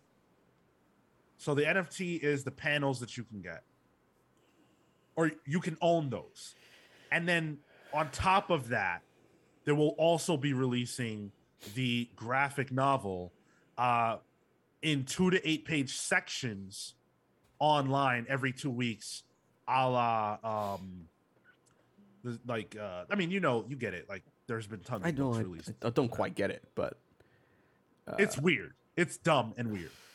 They haven't even announced a creative team. The creative team is Chris Jericho. There is no creative team if they're calling it Frames. They have not consulted people who have made comic books before. Right. And it's coming out through Semcor Studios. Oh, yeah. I'm familiar with them. You are? No, I'm not. What the fuck Oh, are they? I was about to say, what the hell? This is one of the most annoying comic book announcements I've ever heard. This is what happens when someone who doesn't know jack hole about comics says, you know what? Hey, look, I make movies. I'm a wrestling god. I make books. I do I'm a fucking wizard. Yeah. television. I'm a wizard. Whatever. There's money in comics and NFTs. Let's do it. If Ric Flair can, if Tony Schiavone can put out a comic book, if Ric Flair can put out a comic book, Chris Jericho, can put out a comic book, and I'm gonna do an NFT. Honestly, I bet you Jericho has little to no actual involvement in this. This seems like a management company. Well, it seems like a management company idea. Like, hey, there's money here. Let's just get this. And Jericho is just like, yeah, sure. In the middle of putting on his Painmaker makeup, which this is also the worst Jericho persona as well. Yeah. Like I am. If we're looking at Jericho's whole work as a whole, I am a fan of Chris Jericho. Painmaker was the stupidest fucking thing. That was his New Japan gimmick once he left WWE as like a way of counteracting Okada's Rainmaker gimmick. It's a pun. It's dumb. It's also when he was like not in the best shape of his life either. He was kind of scary looking. This, I guess it's gonna be a Spawn type book. I don't know. I don't fucking know what this is. And think about the synergy and the planning that went into it. That the same week that this book gets announced is the same week that on AEW television, Chris Jericho says to Eddie Kingston that he'll be facing the Painmaker. Like, yo, come on, man. This is so transparent. And so Jericho's going to be doing 2 panels at SDCC talking about this Painmaker book. And I have a feeling he's writing it. He wrote his own novel, or not novel, but his, several autobiographies. So I bet he's writing it. Harris says Jericho's been working on this for at least 6 months. Sure. I bet. One thing I'll say about Chris Jericho is that he does work hard. He does put a lot of effort into the things that he does. Whether they're good or not, of course, is up to you. This feels, though, like a ripoff. Like, I haven't seen a frame. I haven't seen a panel. Well, they're called frames. But it just feels grifty. Yeah, CW Gordon says, I think you mean 2 frames at San Diego Comic-Con. Yeah, you're right. Yeah. Yo, you're on fire. CW Gordon, are you trying to be commenter of the year? Is that what you're going for? Because at the end of the year, we're going to do it. And it feels like you're in the running with these jokes. Man, Trap Sword misses 1 episode. Yeah, man. Come on. Man. Friendship with Trap Sword ended. Now CW Gordon's my best friend. That kind of meme. Enough pain. Let's talk about what has been, or what was, a very pleasurable year, or decade rather, of comics. The 2010s. We're gonna take a look in our main topic at the comics that define the 2010s. Yeah, just obviously, 2 years later. Yeah. Well, hey, look. There's a lot though. Yeah. Yeah. Obviously, the comic book industry is a dinosaur. It's always behind the times. But the 2010s, I think comics changed as much, maybe, as they did in the 2000s. And we're going to talk about some of those changes. We're going to talk about the standout books from the 2010s. And when I say standout, I don't necessarily mean our personal favorites. I mean the books that shaped the industry in those years and the stuff that we'll probably still be talking about in decades to come. Do you guys need a break, or do you want to run? Quick one, if that's cool. All right, we'll take a quick break for you guys on Twitch. We'll be back in 5 minutes or less. We in? Yeah. All right. Welcome back. Thanks for waiting. Tyler is stuffing his mouth hole. I had leftover Brookies from Domino's because Had a depressing domino day the other day. You know those days? No. No soul to get that. Thanks, Sean. Listen, man, I can't have dominoes. So I forgot about that. Yeah. Yeah. Welcome, Shenron. Thank you for joining. Hope you're doing well. It's Hope funny college is good. Yeah, hope college is going well. It's funny that you joined us while we were on break, but you made it.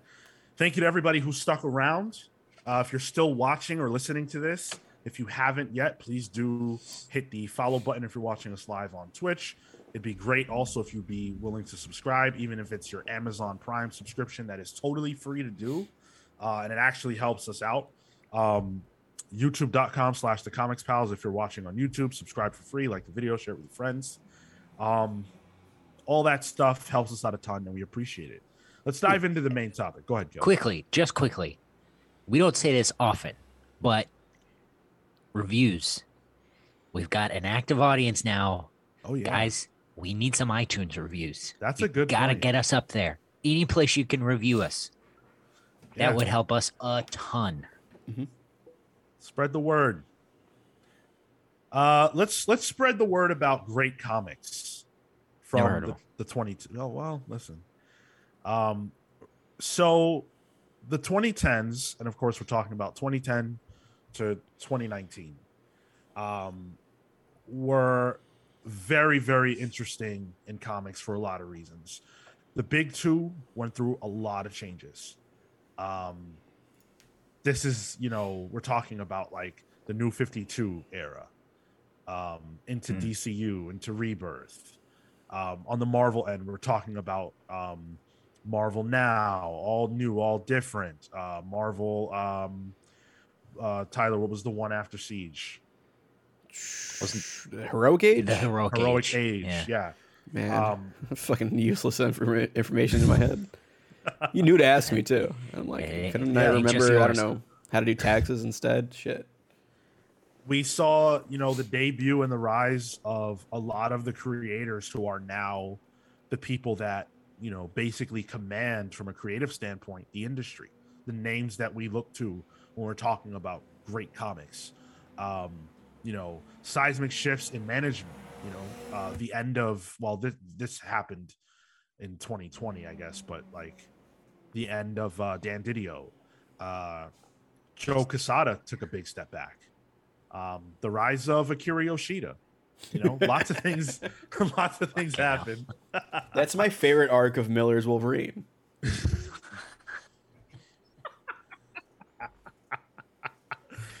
Oh man. So there's a lot to talk about in that vein. Given the amount of time we've been doing the show here, I think we'll probably focus more on just the actual books that released that we want to highlight here, and less on the major milestone moments. Sean, did you want like a specific number of titles, or we're just gonna be throwing them out there? Okay, just like we're not doing like a ranking, like you're in like top five. I'll start just to set the tone for what we're doing. So I have a lot for Marvel, as you would imagine. I read more Marvel than anything in the 2010s, but the biggest change for me was that I started to read non-Big Two books. The 2010s is when I started reading Image comics, stuff even outside of Image. I started to diversify as a fan of comics, and I opened myself up to DC with the New 52. I've read Batman before, but that was pretty much it. Batman and Final Crisis, and only because of the relationship to Batman that book promised to have, which was nebulous. But for Marvel, the first book that I want to mention is actually, and this is going to surprise people, that not that I would say this, but that it actually came out when it did. Ultimate Comics Spider-Man, Miles Morales. No, that tracks. Yeah. Miles Morales is from that decade. That's how new that character is. Yeah. He debuted in Ultimate Fallout and then got his own book. And the reason why it belongs on this list, in my opinion, is not just because it's the debut of one of two of Marvel's absolute biggest characters to come out of this decade, but also because I think it's really good. Bendis, Pacelli, they were still doing really good work at this time on this book, and I think they knocked it out of the park. It was, I'm so glad that it was them that introduced the world to Miles. Obviously, they created it, but like, I'm glad that they were the storytellers that did, because Bendis had the clout still, and he was still very, I mean, he's you know, one of the best of all time, but like, this was when he was in his bag. Yeah. And he took the time to do Miles, to make Miles. And so, yeah, that's, to me, that's one of the top books. It also reinvigorated the Ultimate Universe from it, like post Ultimatum. Like the writing was on the wall, like, oh, they're getting rid of this, you know. Yeah. This is not this is a little long in the tooth now. They don't really care much for it. And then Miles shows up, and then that keeps the Ultimate Universe running until they figure out a way to bring him into the main universe. But yeah, it was it kept the Ultimate. I don't know the number designation of the Ultimate Universe, but it kept that on life support, I guess. Yeah, it's good stuff. Absolutely. Can I throw one out there? Yeah, but it's please. not one. Please. I would say I wanted to, as I say this, I wanted to highlight Rick Remender's work at Marvel in this decade. You know, we just did recently a book club on Ultimate Avengers, which great book. Uncanny Avengers. Sorry, Ultimate's on the tongue right now.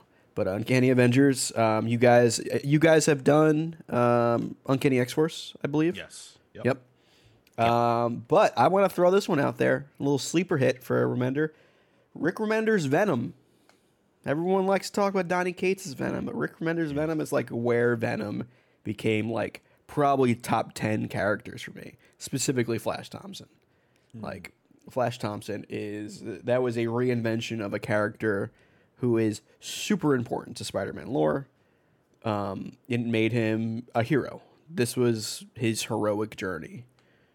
It started with that one shot about his time in the service that was in Spider-Man, spun into Venom, and one of the few runs that I have collected the entirety of.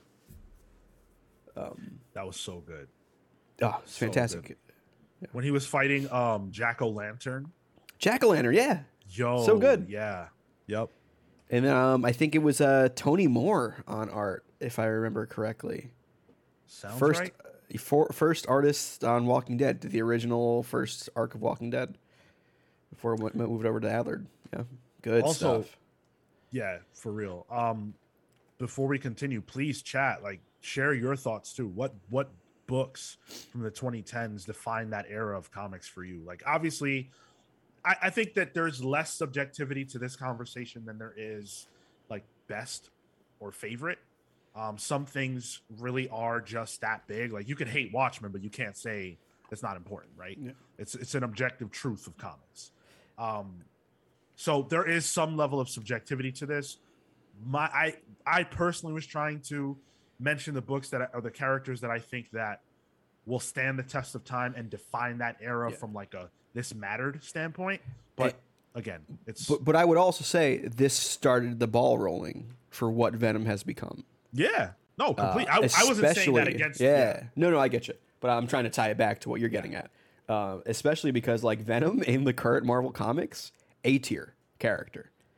Like in all promotional pictures, it's like Thor, Spider-Man, Iron Man, Captain Marvel, Venom. Like, he's a hero now. Like this is the status quo for Venom, and guy's pretty big. He's got 2 movies already, maybe a third, maybe something in the MCU down the line. Who knows?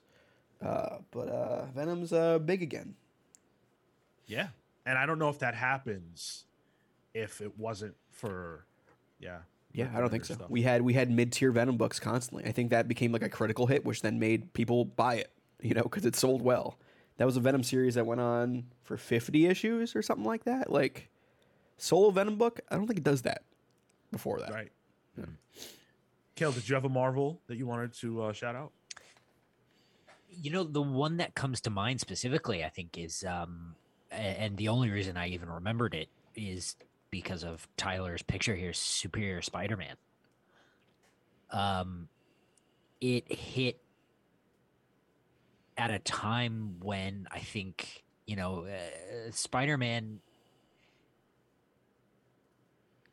left the Straczynski era and then went into the big Dan Brand new Slott day. era. Yeah, Yeah. big time. And Yep.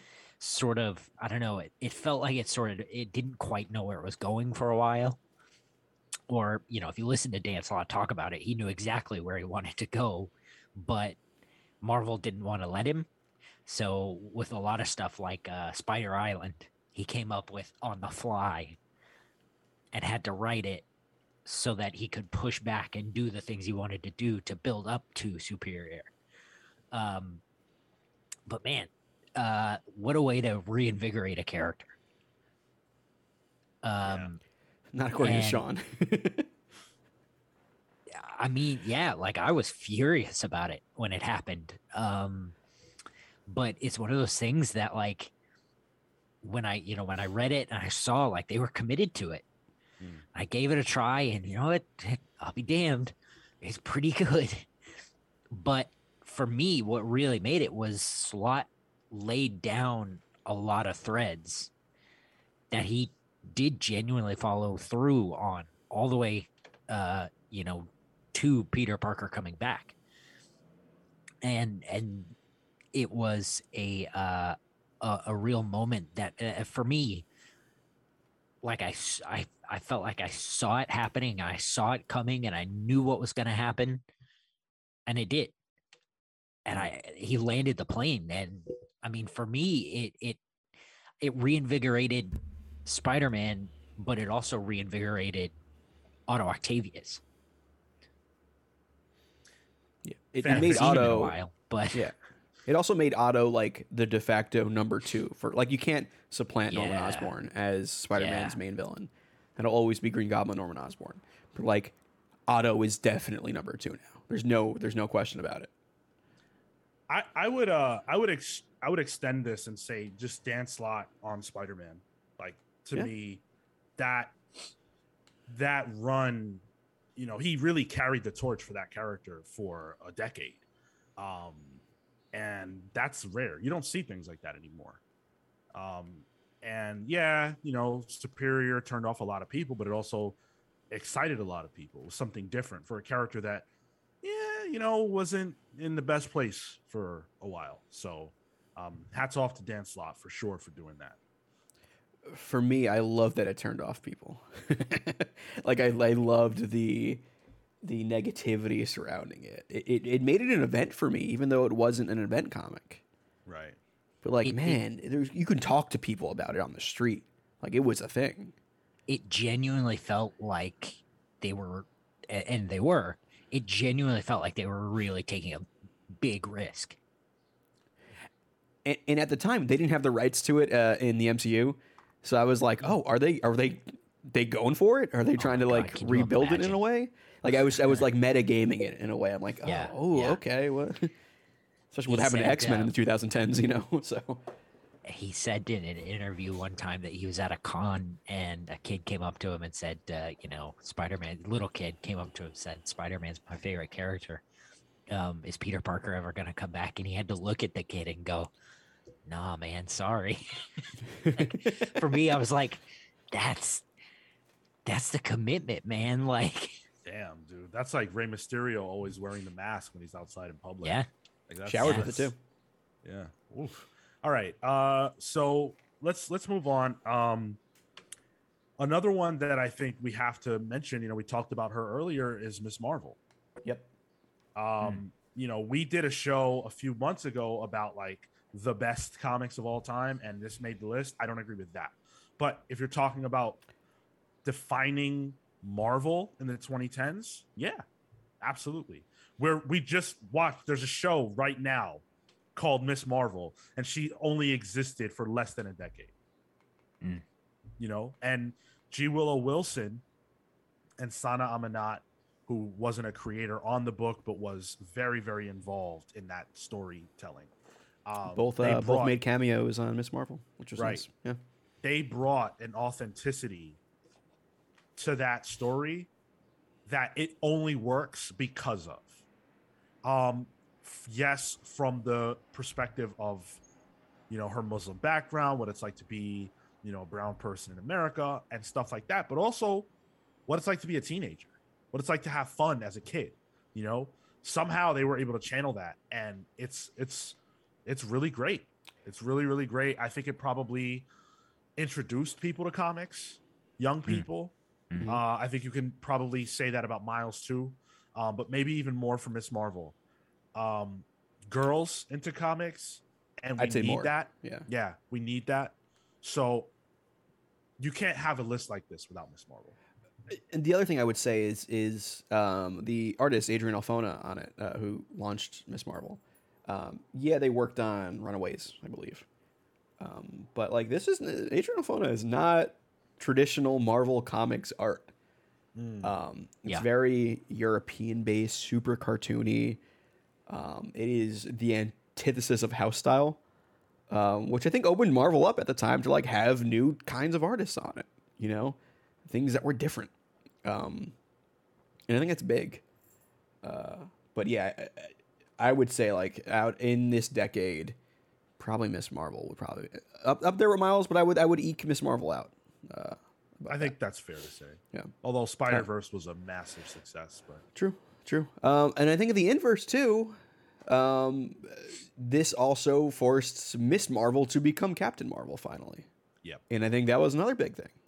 Kelly Sue brought her on the map for Captain Marvel. It made Captain Marvel A-list as first of all, like the titular Captain Marvel, I don't think was ever fully A-list. It was like capital B-list until Carol got into the role, and it turned her from like B-list Miss Marvel to A-list Captain Marvel, like perpetual Avenger going forward.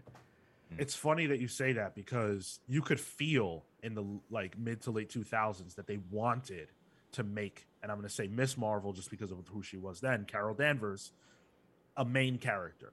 Yeah. She was a very majorly figured into the new Avengers run and stuff like that.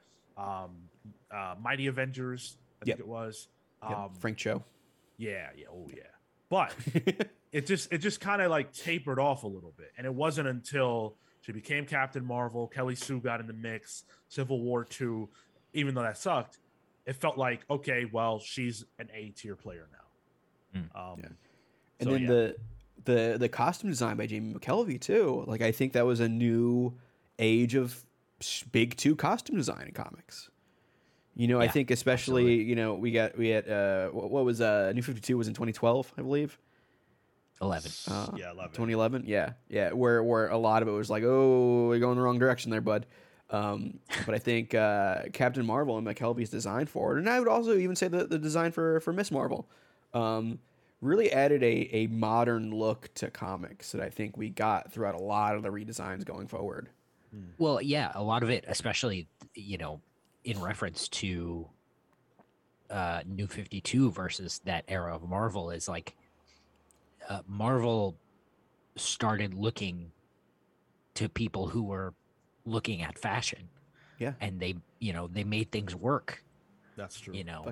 Kevin Wada in a doing fashion covers. way, Kevin Wada, Jen Bartel, covers, Chris Anka. Dude, Chris Anka's Wolverine redesign or his Psylocke redesign. Fantastic stuff. Chris Anka working on that new Spider-Verse movie. I'm excited for that. Oh. Yep. I'd also like to talk about Thor, God of Thunder. And when I say that, just Jason Aaron's whole time on Thor. I have that written down too. Literally just Jason Aaron's Thor. Yeah. Yeah. We just saw a movie where the primary 2 plot lines, forget the MCU, right? The primary 2 plot lines came directly from nowhere other than Jason Aaron's run on Thor. There's not much MCU in that movie. Because so much of it is just this comic book stuff. And obviously they MCU'd it, but those stories are directly from the comics. And they even used images from they've recreated images from the book. Asad Rabique's, tremendous work. This is a character defining story that went on for many years, has other artists. Russell Dauterman did interiors, which is a rare treat now, but you got it then. It introduced the mighty Thor, as we talked about, Jane Foster as Thor. It did so much good for a character who, just like we talked about with Spider-Man, Thor was not Fear itself dropped his cachet down a little bit. Yeah. I think Straczynski's Thor was big, but then it was off the map for a bit. Yeah. By the way, chatters, I'm gonna we'll get to your comments just a moment. We just want to run through this. But I was also say, like, that's a good point to mention Jason Aaron's Thor, because it is being picked up from the MCU. I think the past decade is where we're going to see a lot of adaptations coming forward. Yeah, I think it's a good place to look. I mean, we are already Miss Marvel, Secret Invasion's coming out, Hawkeye. Hawkeye. I mean, Fraction's Hawkeye. Obvious answer. I mean, all of these are Marvel so far. I want to get to like non-Marvel stuff, but Fraction's Hawkeye for sure.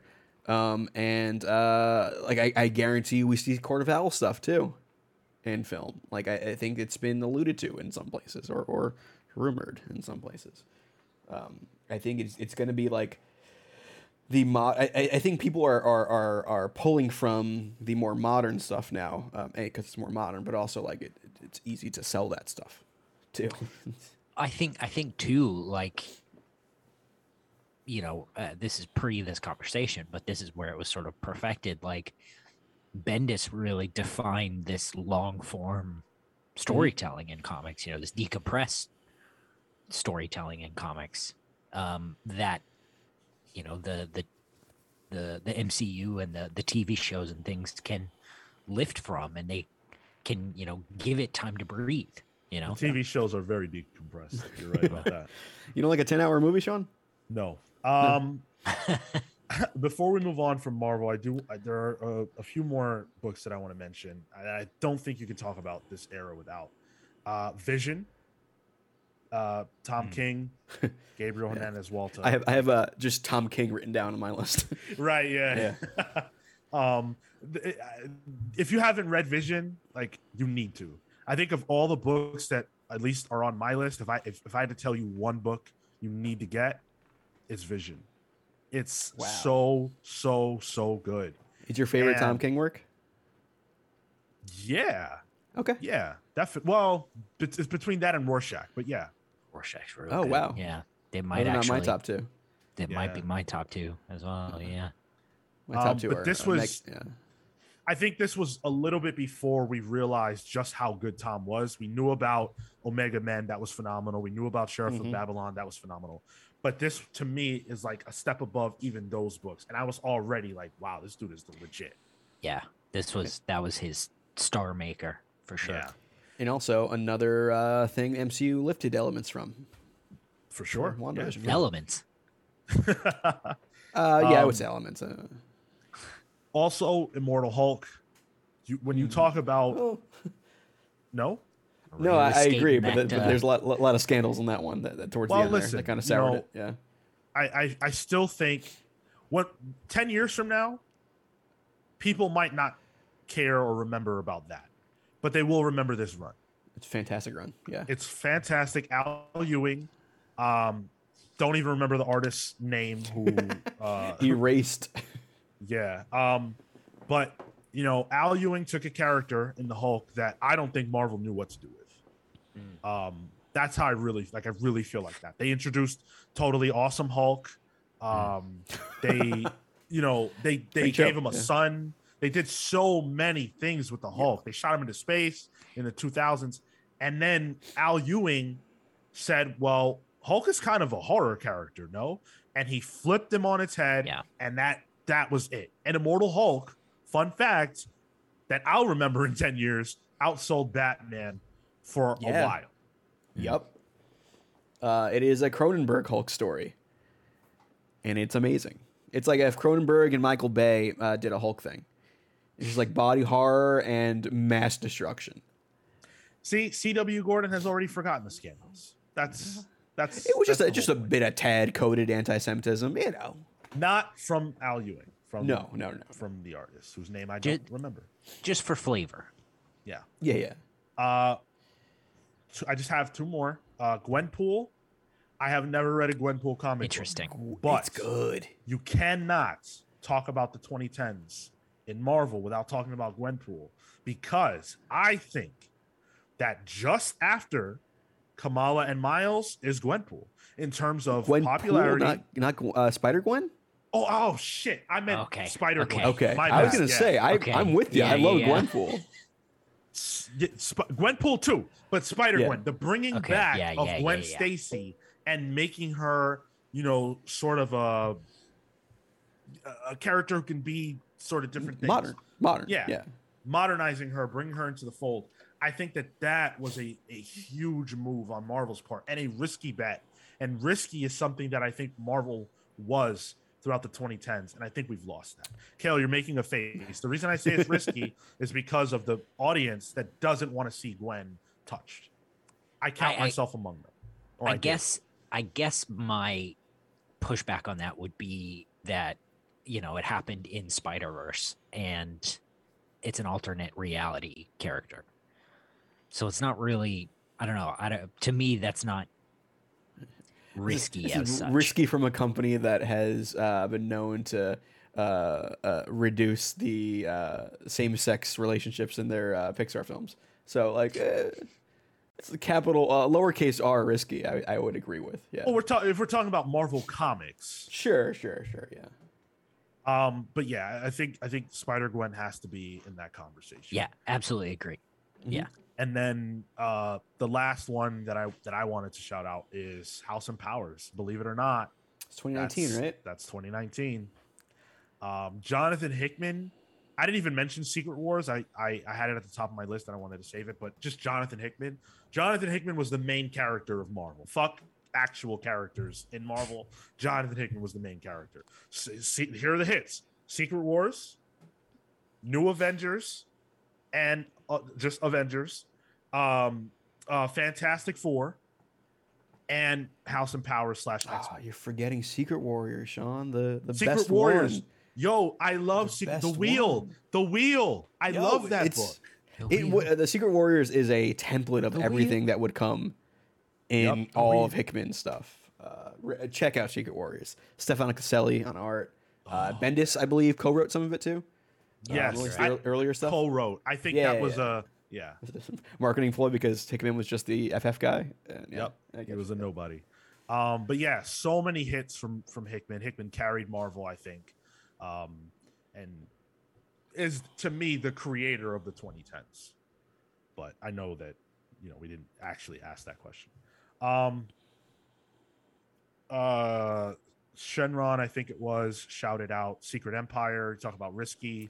Secret Empire was a huge risk for Marvel. They immediately backtracked. I'm proud of Marvel for putting it out. They backtracked mid-story, I feel. Oh, earlier than that. But yeah, that's Marvel in the 2010s. I think Marvel succeeded greatly in the 2010s in modernizing itself, and embracing an audience that was increasingly diverse and interested in seeing new things. And I think Marvel provided that. It wasn't perfect. There were some dry spells, but I think they tried hard, and I give them credit for that. And frankly, I think they had a lot more hits than misses. Yeah, I think so. Agreed. Too. Yeah. Their misses were mostly in the X-Men realm, but Oh my God, let's not even talk about that. Let's just leave it at House and Powers. I mean, everything else. I would say the X-Men in the 2010s did define comics at that point. Define them as, we're only pushing the stuff that we have movie rights to. Here's evidence. But yeah, and that if we had more time, I would love to. Sure. Yeah. One day we'll do this in a more official capacity. DC. DC went through a lot in the 2010s. A lot of upheaval. The New 52 was their big initiative to start the decade, holding the line at 299. I'll remember that in 10 years. I would say that little gimmick, that little advertising thing, fucking genius. Oh, it worked. It was brilliant. I love it. Good. That's why I make fun of it. It's a good rhyme. That defined the 2010s for me.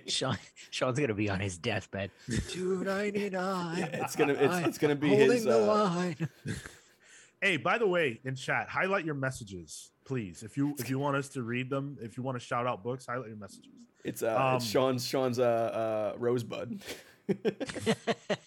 Let's not talk about my rosebud on this podcast. I think I got a hot take. I think DC in the 2010s had a better roster of creators. When you look at the creators that they had for the New 52, who they launched with, who was working, Grant Morrison, Gail Simone, Jim Lee, Scott Snyder, obviously is a little later on, but Tom King, who's the Jeff Johns. How can you forget Jeff Johns? Tinian early on. Sean, how can you forget Jeff Johns? I know, right? Tinian, who's never done a Marvel, I don't think. Like so many heavy hitters at DC at the start of the decade and throughout.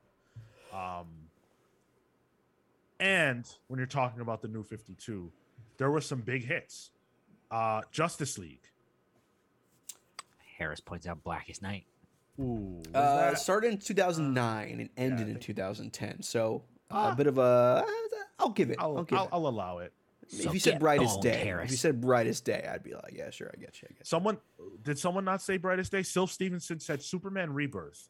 I was gonna shout that out actually. So there you go. Yeah. Superman Rebirth. Do you mind if I just vamp on Superman Rebirth real quick? Please. Superman Rebirth, not New 52 because they butchered Superman in New 52 outside of Morrison's Action Comics. I think Superman Rebirth is what started the beginning of Superman as a dad. There was like some weird side story where like the old Superman kind of came back and they merged eventually. It was a little fucky wucky. But Superman Rebirth by Tomasi and Gleason rekindled my love for Superman as a character. I would say even maybe like started the love for it. Sure, All Star did it, but like I was never a big Superman guy before that. If it wasn't written by Grant Morrison, I wasn't reading Superman.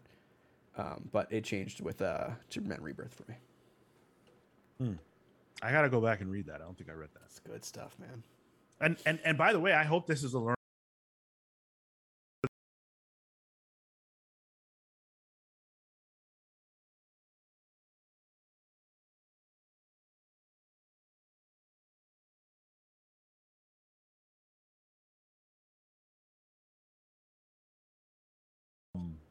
There you go. Sorry, Sean, my mixer broke, so I didn't hear the last 4 sentences you said. But whatever. I just said that there are gems I'm sure that I haven't read, so I hope this is a learning experience for me. Yeah. Ooh, can you guys hear us now? They couldn't hear us either. Okay. Yeah, the whole mixer broke, so it wasn't doing anything, but we're good. Okay. And then I said to Alan, I'm just joking. Don't worry about it. You don't have to highlight your message. It's fine. So I was speaking quickly about Justice League. I don't actually think that Jeff Johns' Justice League, when it started, was very good. But it's clearly the most important, relevant Justice League story from a media standpoint that they did in the 2010s. It's everywhere. The DNA of that story is all over the place. And happy to say it gets a lot better. Forever Evil is one of my favorite events ever. I love that book. It's so good. No? You don't like Forever Evil? I think it's fun. I wouldn't call it good though. You know what I mean? Like that's also like my opinion of most of the New 52. It's like, is it fun? Yeah. Is it good? No. Yep. It's not. By and large, I don't think that the New 52 was good, but I do think that some amount of it at least was iconic and like relevant, and that's why I'm talking about Justice League. Yeah, for me, Forever Evil, the Finch art is a little muddy in places. I do like what it did for Lex and for Captain Cold. Fucking Captain Cold became a Justice League member around that time, which is wild. And it made Black Manta kind of A tier too. Yeah. Black Adam as well. There's a lot of seeds planted there. I'll give you that. And the gimmick of covers around that time was Out of control, dude. My Out wallet, of control. man. Oh my Yo, god. you want to know what comics defined 2010s? DC variant covers. Oh. What was it? Justice League of America, the 52 variants, your holographic variants, your lenticular 3D variants. Yep. I was like calling up my shop as soon as they opened, like, yo, make sure you got Scarecrow, Forever Evil on hold for me, the Clayface one. Like, I want that shit. That's like physical comics. I was like, oh, even though that's the kind of shit that nearly killed comics in the 90s, but you know, it's fine. Sylv brings up Batwoman. Batwoman is absolutely on my list. Yep. J.H. Williams, Greg Rucka. Come on. This book is one of the most beautiful comics I've ever seen. It's stunning.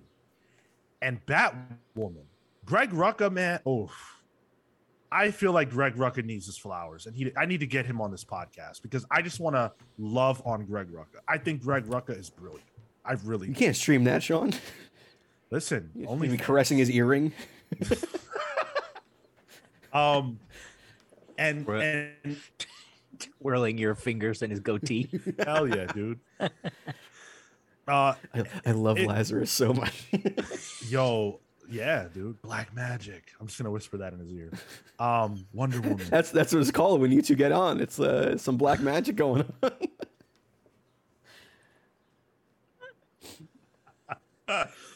It's a phenomenal comic book. I think the legacy of it is a little bit sullied by the fact that DC wouldn't allow Batwoman to get married to a woman. But when you talk about LGBTQ plus standout books, I think DC and Marvel both didn't have the balls to like really let a character just be who they were in that way. And even though in the end they pulled out, and unfortunately we didn't get the full run we were supposed to, for what it was special. Yeah, especially they wouldn't let A-tier characters do it. Sure. Wasn't it around the same time that was it North Star? Yeah, and his got married to his partner in X-Men. Yeah. So like, you know, not saying that's nothing, but like, you know, what is a C-tier X-Men, like, you know, versus like the Batwoman, you know, like major character, and they wouldn't let him do it. Well, consider that there was like, maybe my time's a little fucky, but I don't think it is. There was no Batgirl, right? Like, well, at least Barbara wasn't Batgirl. She wasn't. No, it was Stephanie Brown was Batgirl at the time. Yep. And you know, I don't want to upset any Stephanie Brown fans. Right? They're ravenous. They're real careful. Yeah, be very careful. I think Batwoman was much higher profile. Oh yes, yeah, for sure. So when it comes to the women of Gotham, Batwoman was holding it down. Yeah. She was holding it down when the Batman books were bad. Yeah. She was Detective Comics. It wasn't Batwoman. It was Detective Comics, which is, I think, a key thing here. That is the DC book. You know what I mean? Yep. Do either? Well, I think it's just seamless to go from Batwoman to Batgirl. Okay, I'm curious to see where you go with now. I am partial to Gail Simone's Batgirl, but it's not iconic. It doesn't define the era. What it did do was it put Barbara back in the costume, and I think that book was phenomenal. But what it led to, I do think is iconic, and I do think belongs in this conversation, which is Batgirl of Burnside. Cameron Stewart, Brendan Fletcher, Babstar. Like, come on.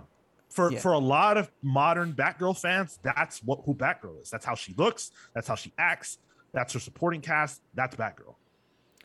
And also, like, again, modern costume redesigns. Like, that's up there with Captain Marvel. Babstar's Batgirl is great. It's also, again, I think it picked on the same wave that Marvel was working on with Captain Marvel and Miss Marvel at the time, Maybe it was something in the zeitgeist there, but got some like lesser known indie people that were like indie darlings with Cameron Stewart and Brendan Fletcher.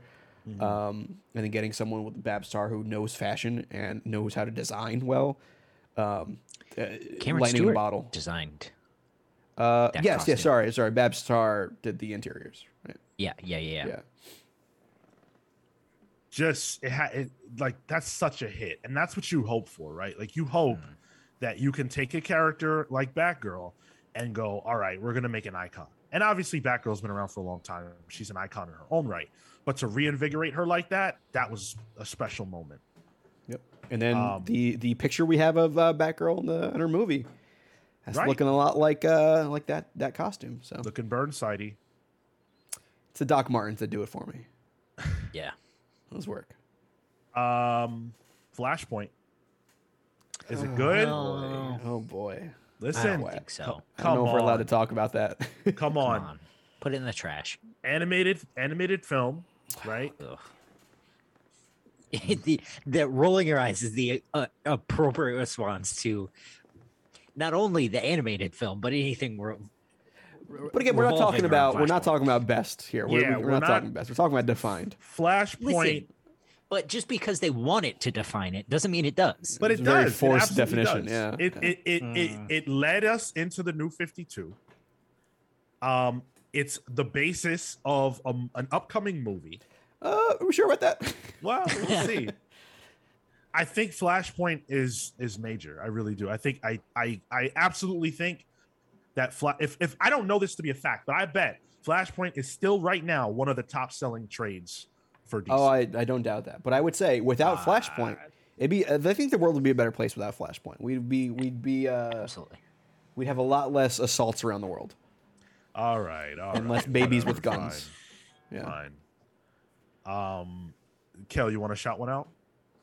A DC one.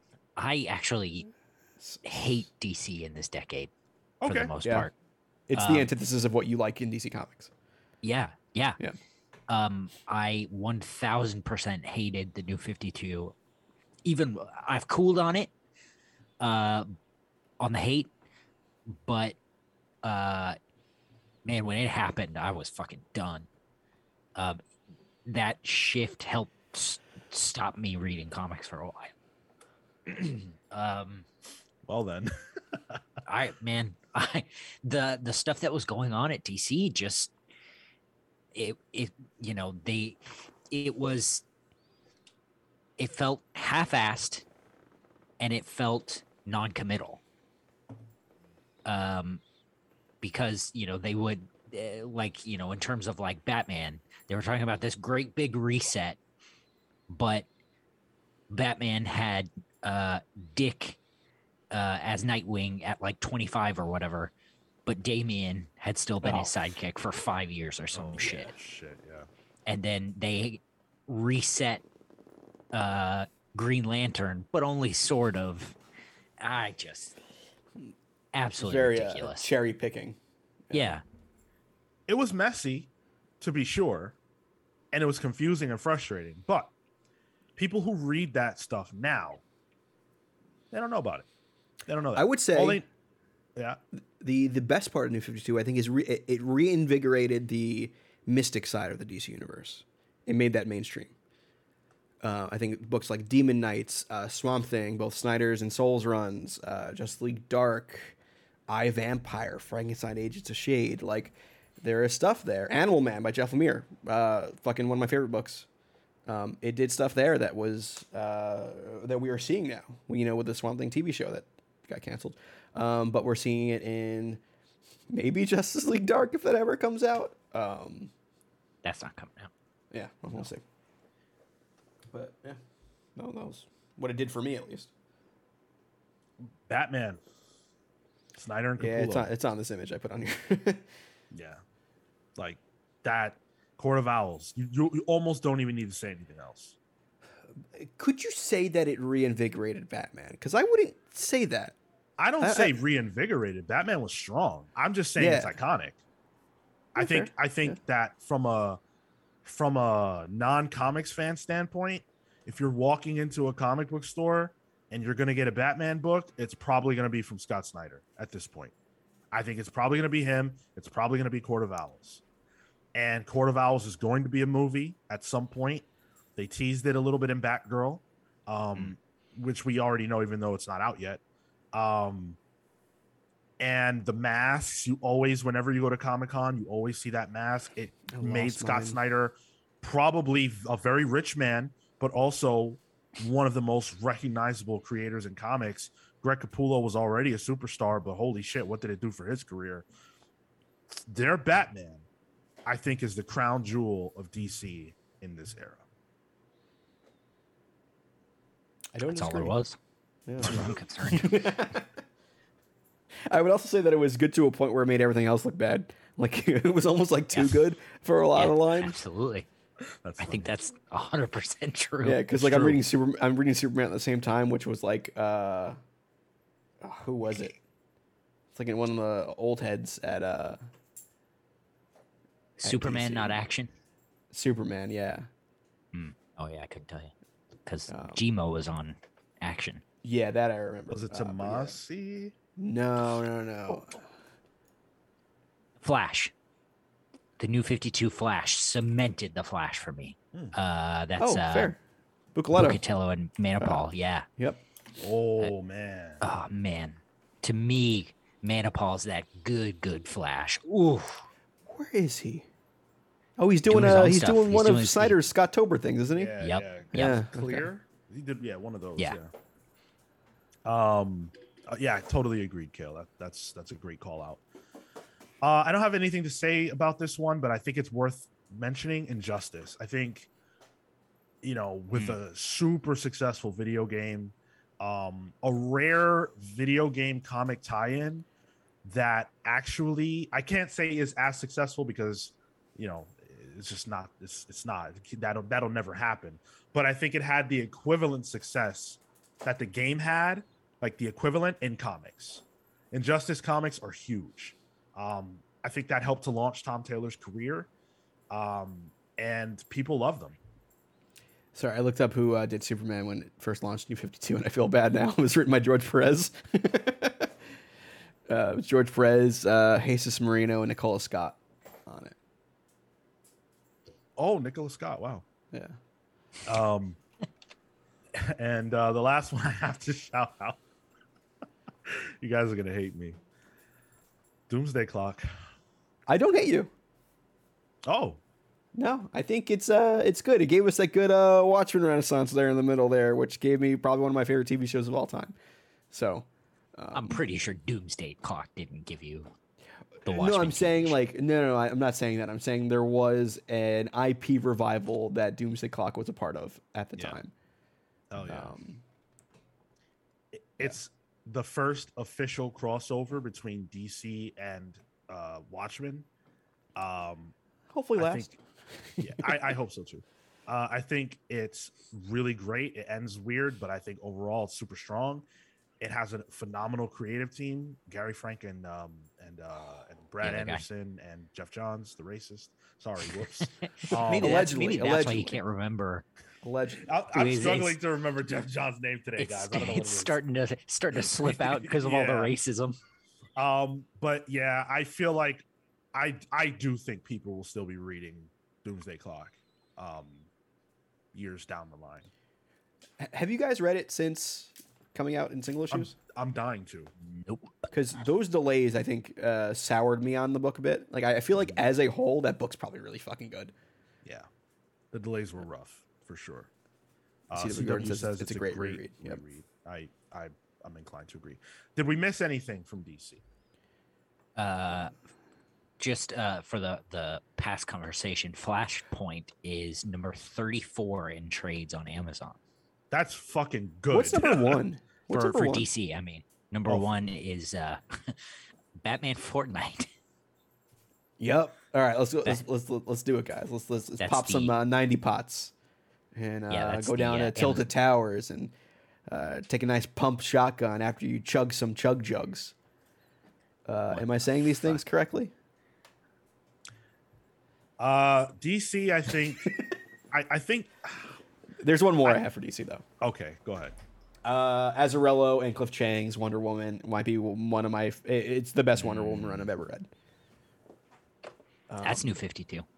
Yeah, it is, and it made Wonder Woman readable for me.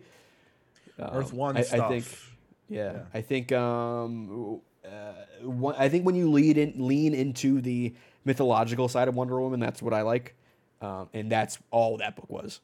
Yeah. And also it's Cliff Chang. Yeah, I have Cliff Chang's Wonder Woman is the only absolute edition I have. Wow. Yeah. I'm partial to the Rucka, Nicholas Scott, Liam Sharp Wonder Woman, but I don't think that one's, I've never read it, so people I don't like it as much. Point to it. You You don't like the Jodie Picoult Wonder Woman? I can't speak to that.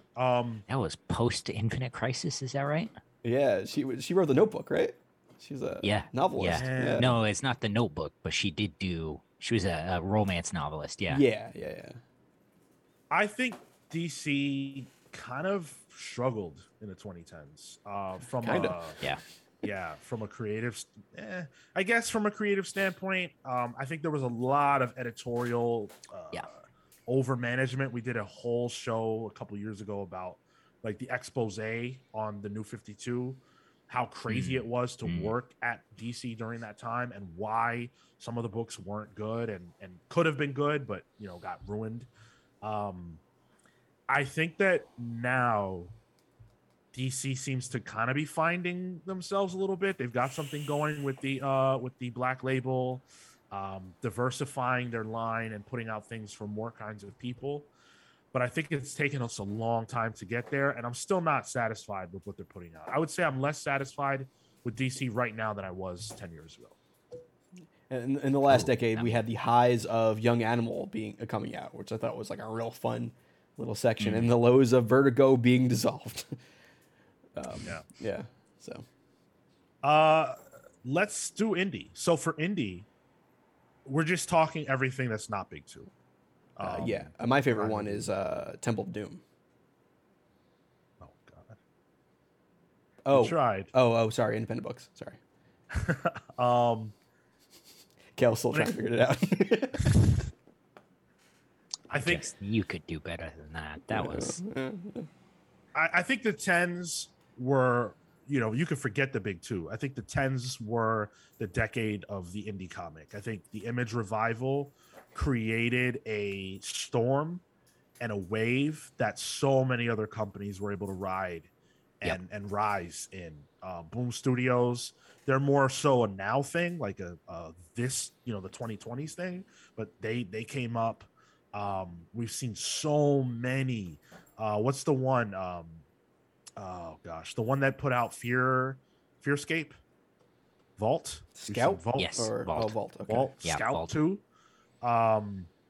AWA, Black Mask. I don't think any of them, not a single solitary one, exists if not for Image's revival.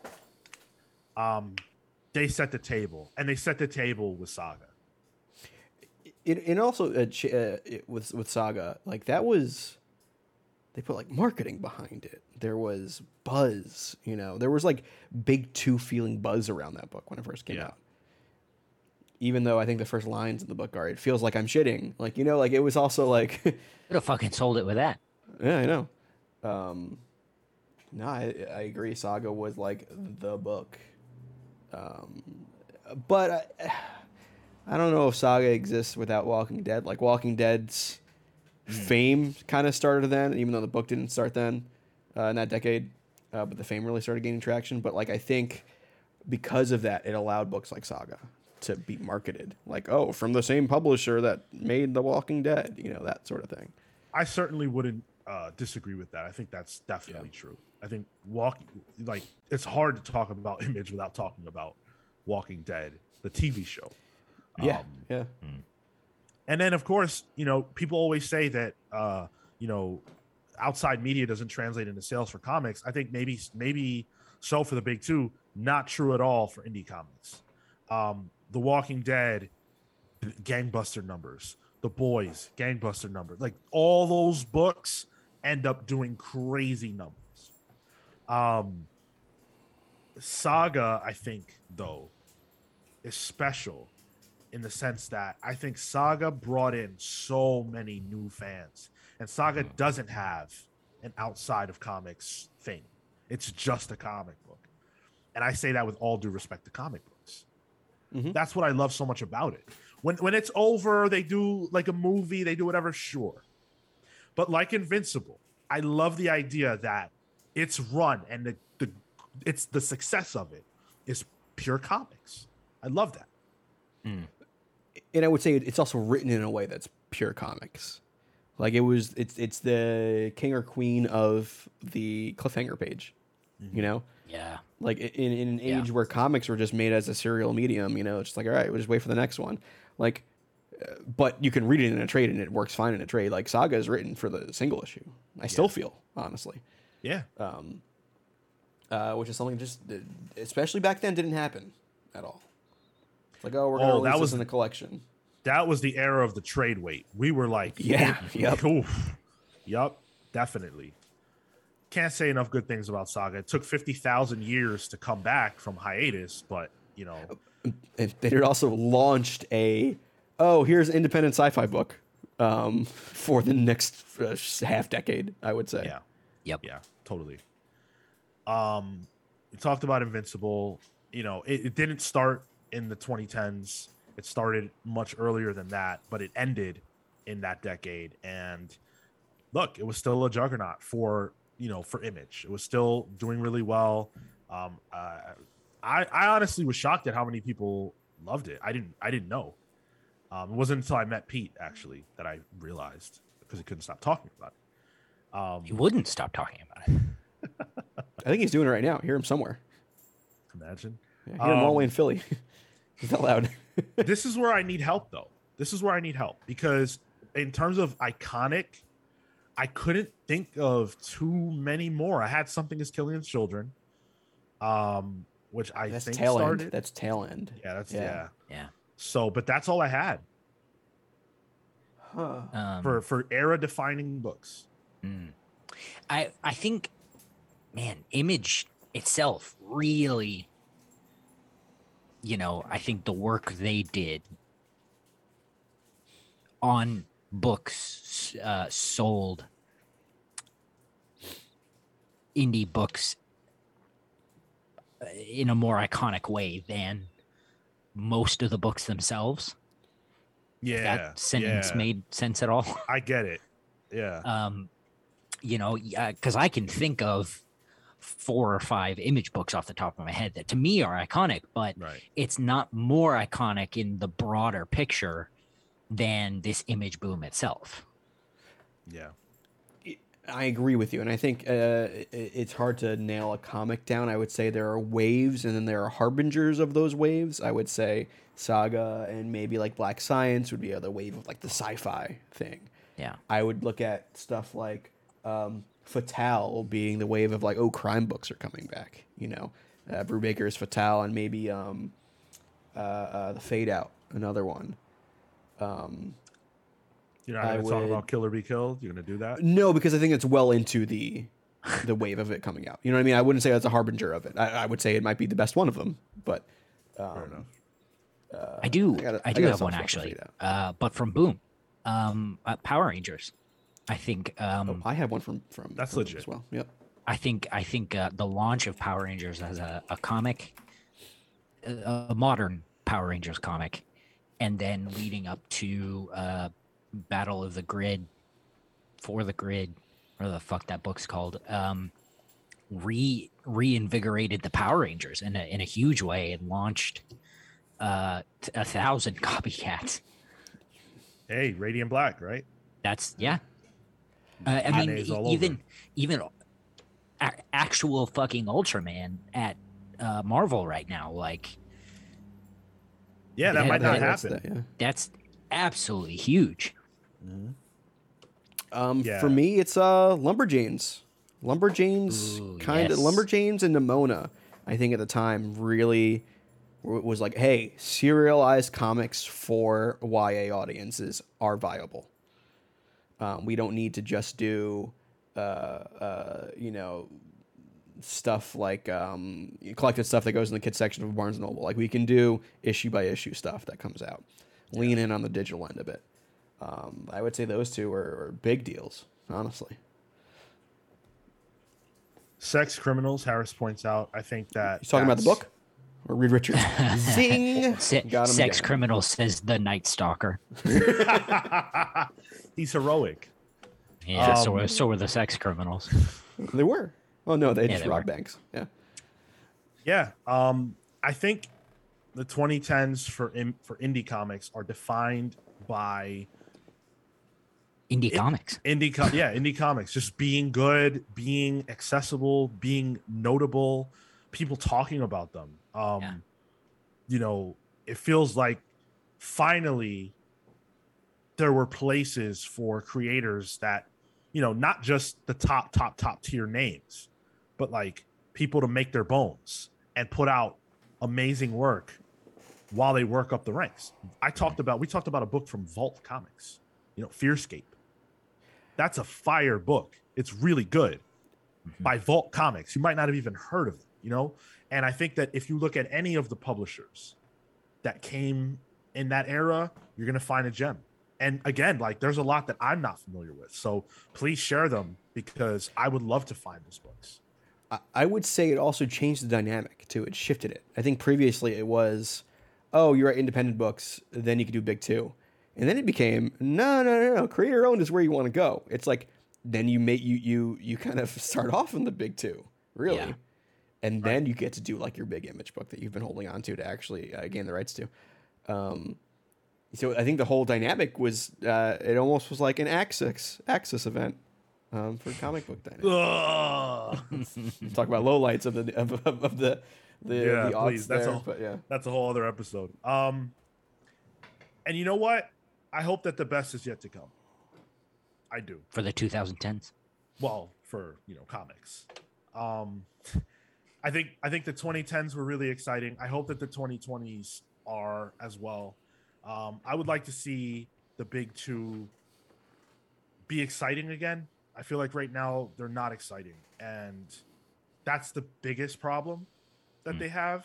I don't know how to solve that. I think some of the things that happened in the 2010s, like the alienation of top tier creators at both companies, lower page rates, more tightening of constriction as far as what creators could do, is what led to the Image revival in a lot of ways.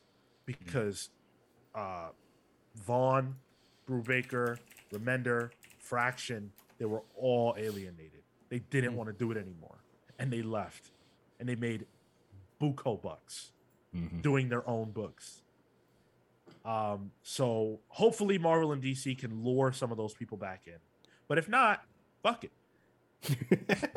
Let the industry be great. Let comics be great. And here's to hopefully a tremendous decade that we're 2 years into. Thanks. Let us know your thoughts about the 2010s. Did we miss anything? I'm sure we missed things. Please put in the comments what books we missed, because I genuinely want to go back and do some reading into that stuff.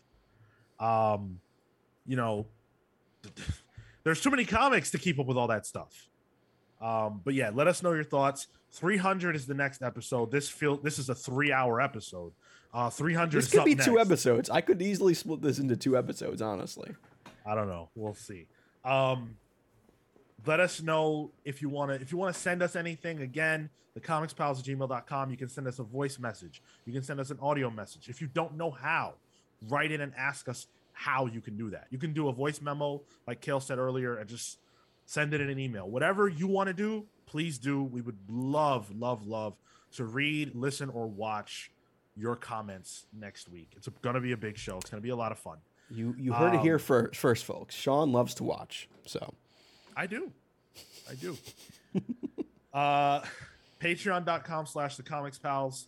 Support the show for as little as $3 a month. You'll get our newsletter access. If you want to be awesome, you could do even more, and we'll shout you out. You do $10, we'll shout you out on the show, give you a superhero nickname and an origin story that will last forever, just like the comics that define the 2010s. If you want to watch this show live, twitch.tv/The Comics Pals every single Saturday at 10:15 a.m. Eastern, Thursdays at 6 p.m. Eastern for Pals Pulls. Yeah, we should drink. We will drink. I will be drinking. Honestly, during the 300. if Marvel wants to start streaming their Hall H panel for New York for San Diego Comic-Con, maybe. Yeah, maybe. Why not? YouTube.com/The Comics Pals. Subscribe for free, like the video, share it with your friends. All that's free to do. Helps out a lot more than it costs you. Join our Discord server. We're always looking to add more cool, like-minded people to that server. Almost every commenter that we read comments from today is in our Discord. So yeah, y'all are popping off today. Yeah, thank you so much. Yeah, you guys were amazing today. Really appreciate it. Thank you for sticking by with a longer episode. We normally don't do these anymore, but this was a meaty one. So let's get into the plugs so we can cut out. Kale. Thank you so much for listening to this episode of the Comics Pals. You can find me and my work at kaleward.com. That's CALEWARD.com. And Catherine is always amazing. She said it. You can find me on Twitter and Instagram at TotoInTow. That's TOTOINTOW. Man, I'm just always thinking about Pokemon. Just always. Oh, have you seen the leaks? No. Oh, they're out there. Yeah, they freaking are. I'm avoiding very them early. Like very early. Game comes out in November. It's still early, I feel, for leaks. Leaks usually are I like don't think so. a month in advance, but yeah. Playing Pokemon White for the first time, and I had a bad opinion about it, but I think I'm changing my mind. I'm actually having a really good time. Kale, you want to say on record why you didn't choose Pokemon Black? I couldn't. You're not going to believe I couldn't find Black on Facebook. Somehow I believe that. Okay. Maybe I'll get Black too. Oh, okay. I thought you said maybe I'll get blacked. I was like, wait a second. Hold on a moment. So, nobody Photoshop Cal on that couch. That's for sure. Don't do that. Oh my god. Is the Piper Perry meme? Is that what that is? Yes. Not that I would with DC characters. Yeah, it's all Wildcats. It's the JSA behind him. I'm doing that later. That's for sure. Yeah, you could. I'm up, right? Yeah. You could follow me at the Tyler Olson on Instagram and Twitter. What am I doing this week? Talk to me about. I've been playing a game called Naraka Blade Point. It is a Chinese game. You can tell because there's way too many menus. But it is essentially a sword fighting battle royale. It's on Game Pass if you have Xbox Game Pass. But also it's free to play as well. Oh. It is it's fun. It's got like some good counter mechanics in it. There's different heroes who have different like special moves. There's about like a dozen different weapons. It's kind of fun. It's good. I'm a big fan of battle royale games. I'm doing a lot of them Fortnite things, trying to reclaim my youth. It's called Naraka Blade Point. Naraka. Naraka. Put it in the chat, please. Yeah. I'll do that. But yeah, that's where you can find me. Yep. I'm on Twitter and Instagram only at Sean Soapbox. You know what, man? I'm just looking forward to 300. That's all I got. Oh, when you watching it? Never. Look. Look at him. He's reading the manga. I'm holding in my hand Chainsaw Man. Chainsaw Man Hive, rise up. Boom, boom, boom, boom, boom, boom, boom. That's our next book club. I had to buy it. We'll recording Tuesday, right? I know that's undercover stuff. Recording Tuesday, yeah. Come on, that cover don't do nothing for you, Sean. Fuck, I gotta. Not a single thing. Wow. Typical East Master over here. Or no, the West Master. He's the West Master. I am the West Master. You say it right. I will say, I did have if you guys want to follow me on Twitter, I did have a Twitter interaction with Natasha Lyonne, so I'm still running on the high of that. Who is that? She is the lead actress in Russian Doll. She was in Orange is the New Black. I was gonna say that Thursday show. It was yeah. She was in American Pie. I'm a big Natasha Lyonne fan, and she was responded. Yeah, she was she was like the burnout girl on American Pie. I feel like that's her bag, like just a burnout. Yeah, we were talking about Muppets, so I was like, oh, my New York crush responded to me, noticed me, senpai. That's what people say, right? So that's right, well, that's been getting me. You're through the single week. now. Is Natasha Lyonne single? Just put that on Front Street. I already put it on Front Street earlier, Sean. Oh yeah, that's true. I mean, there's only one way to find out. All right, listen, this is true. She likes the Muppets too. So we got to go. Show her your Muppet another time. Thank you guys so much for listening. We'll see you for episode 300. Until then, we're the Comic Spouse signing off. Take care, guys. See you next week.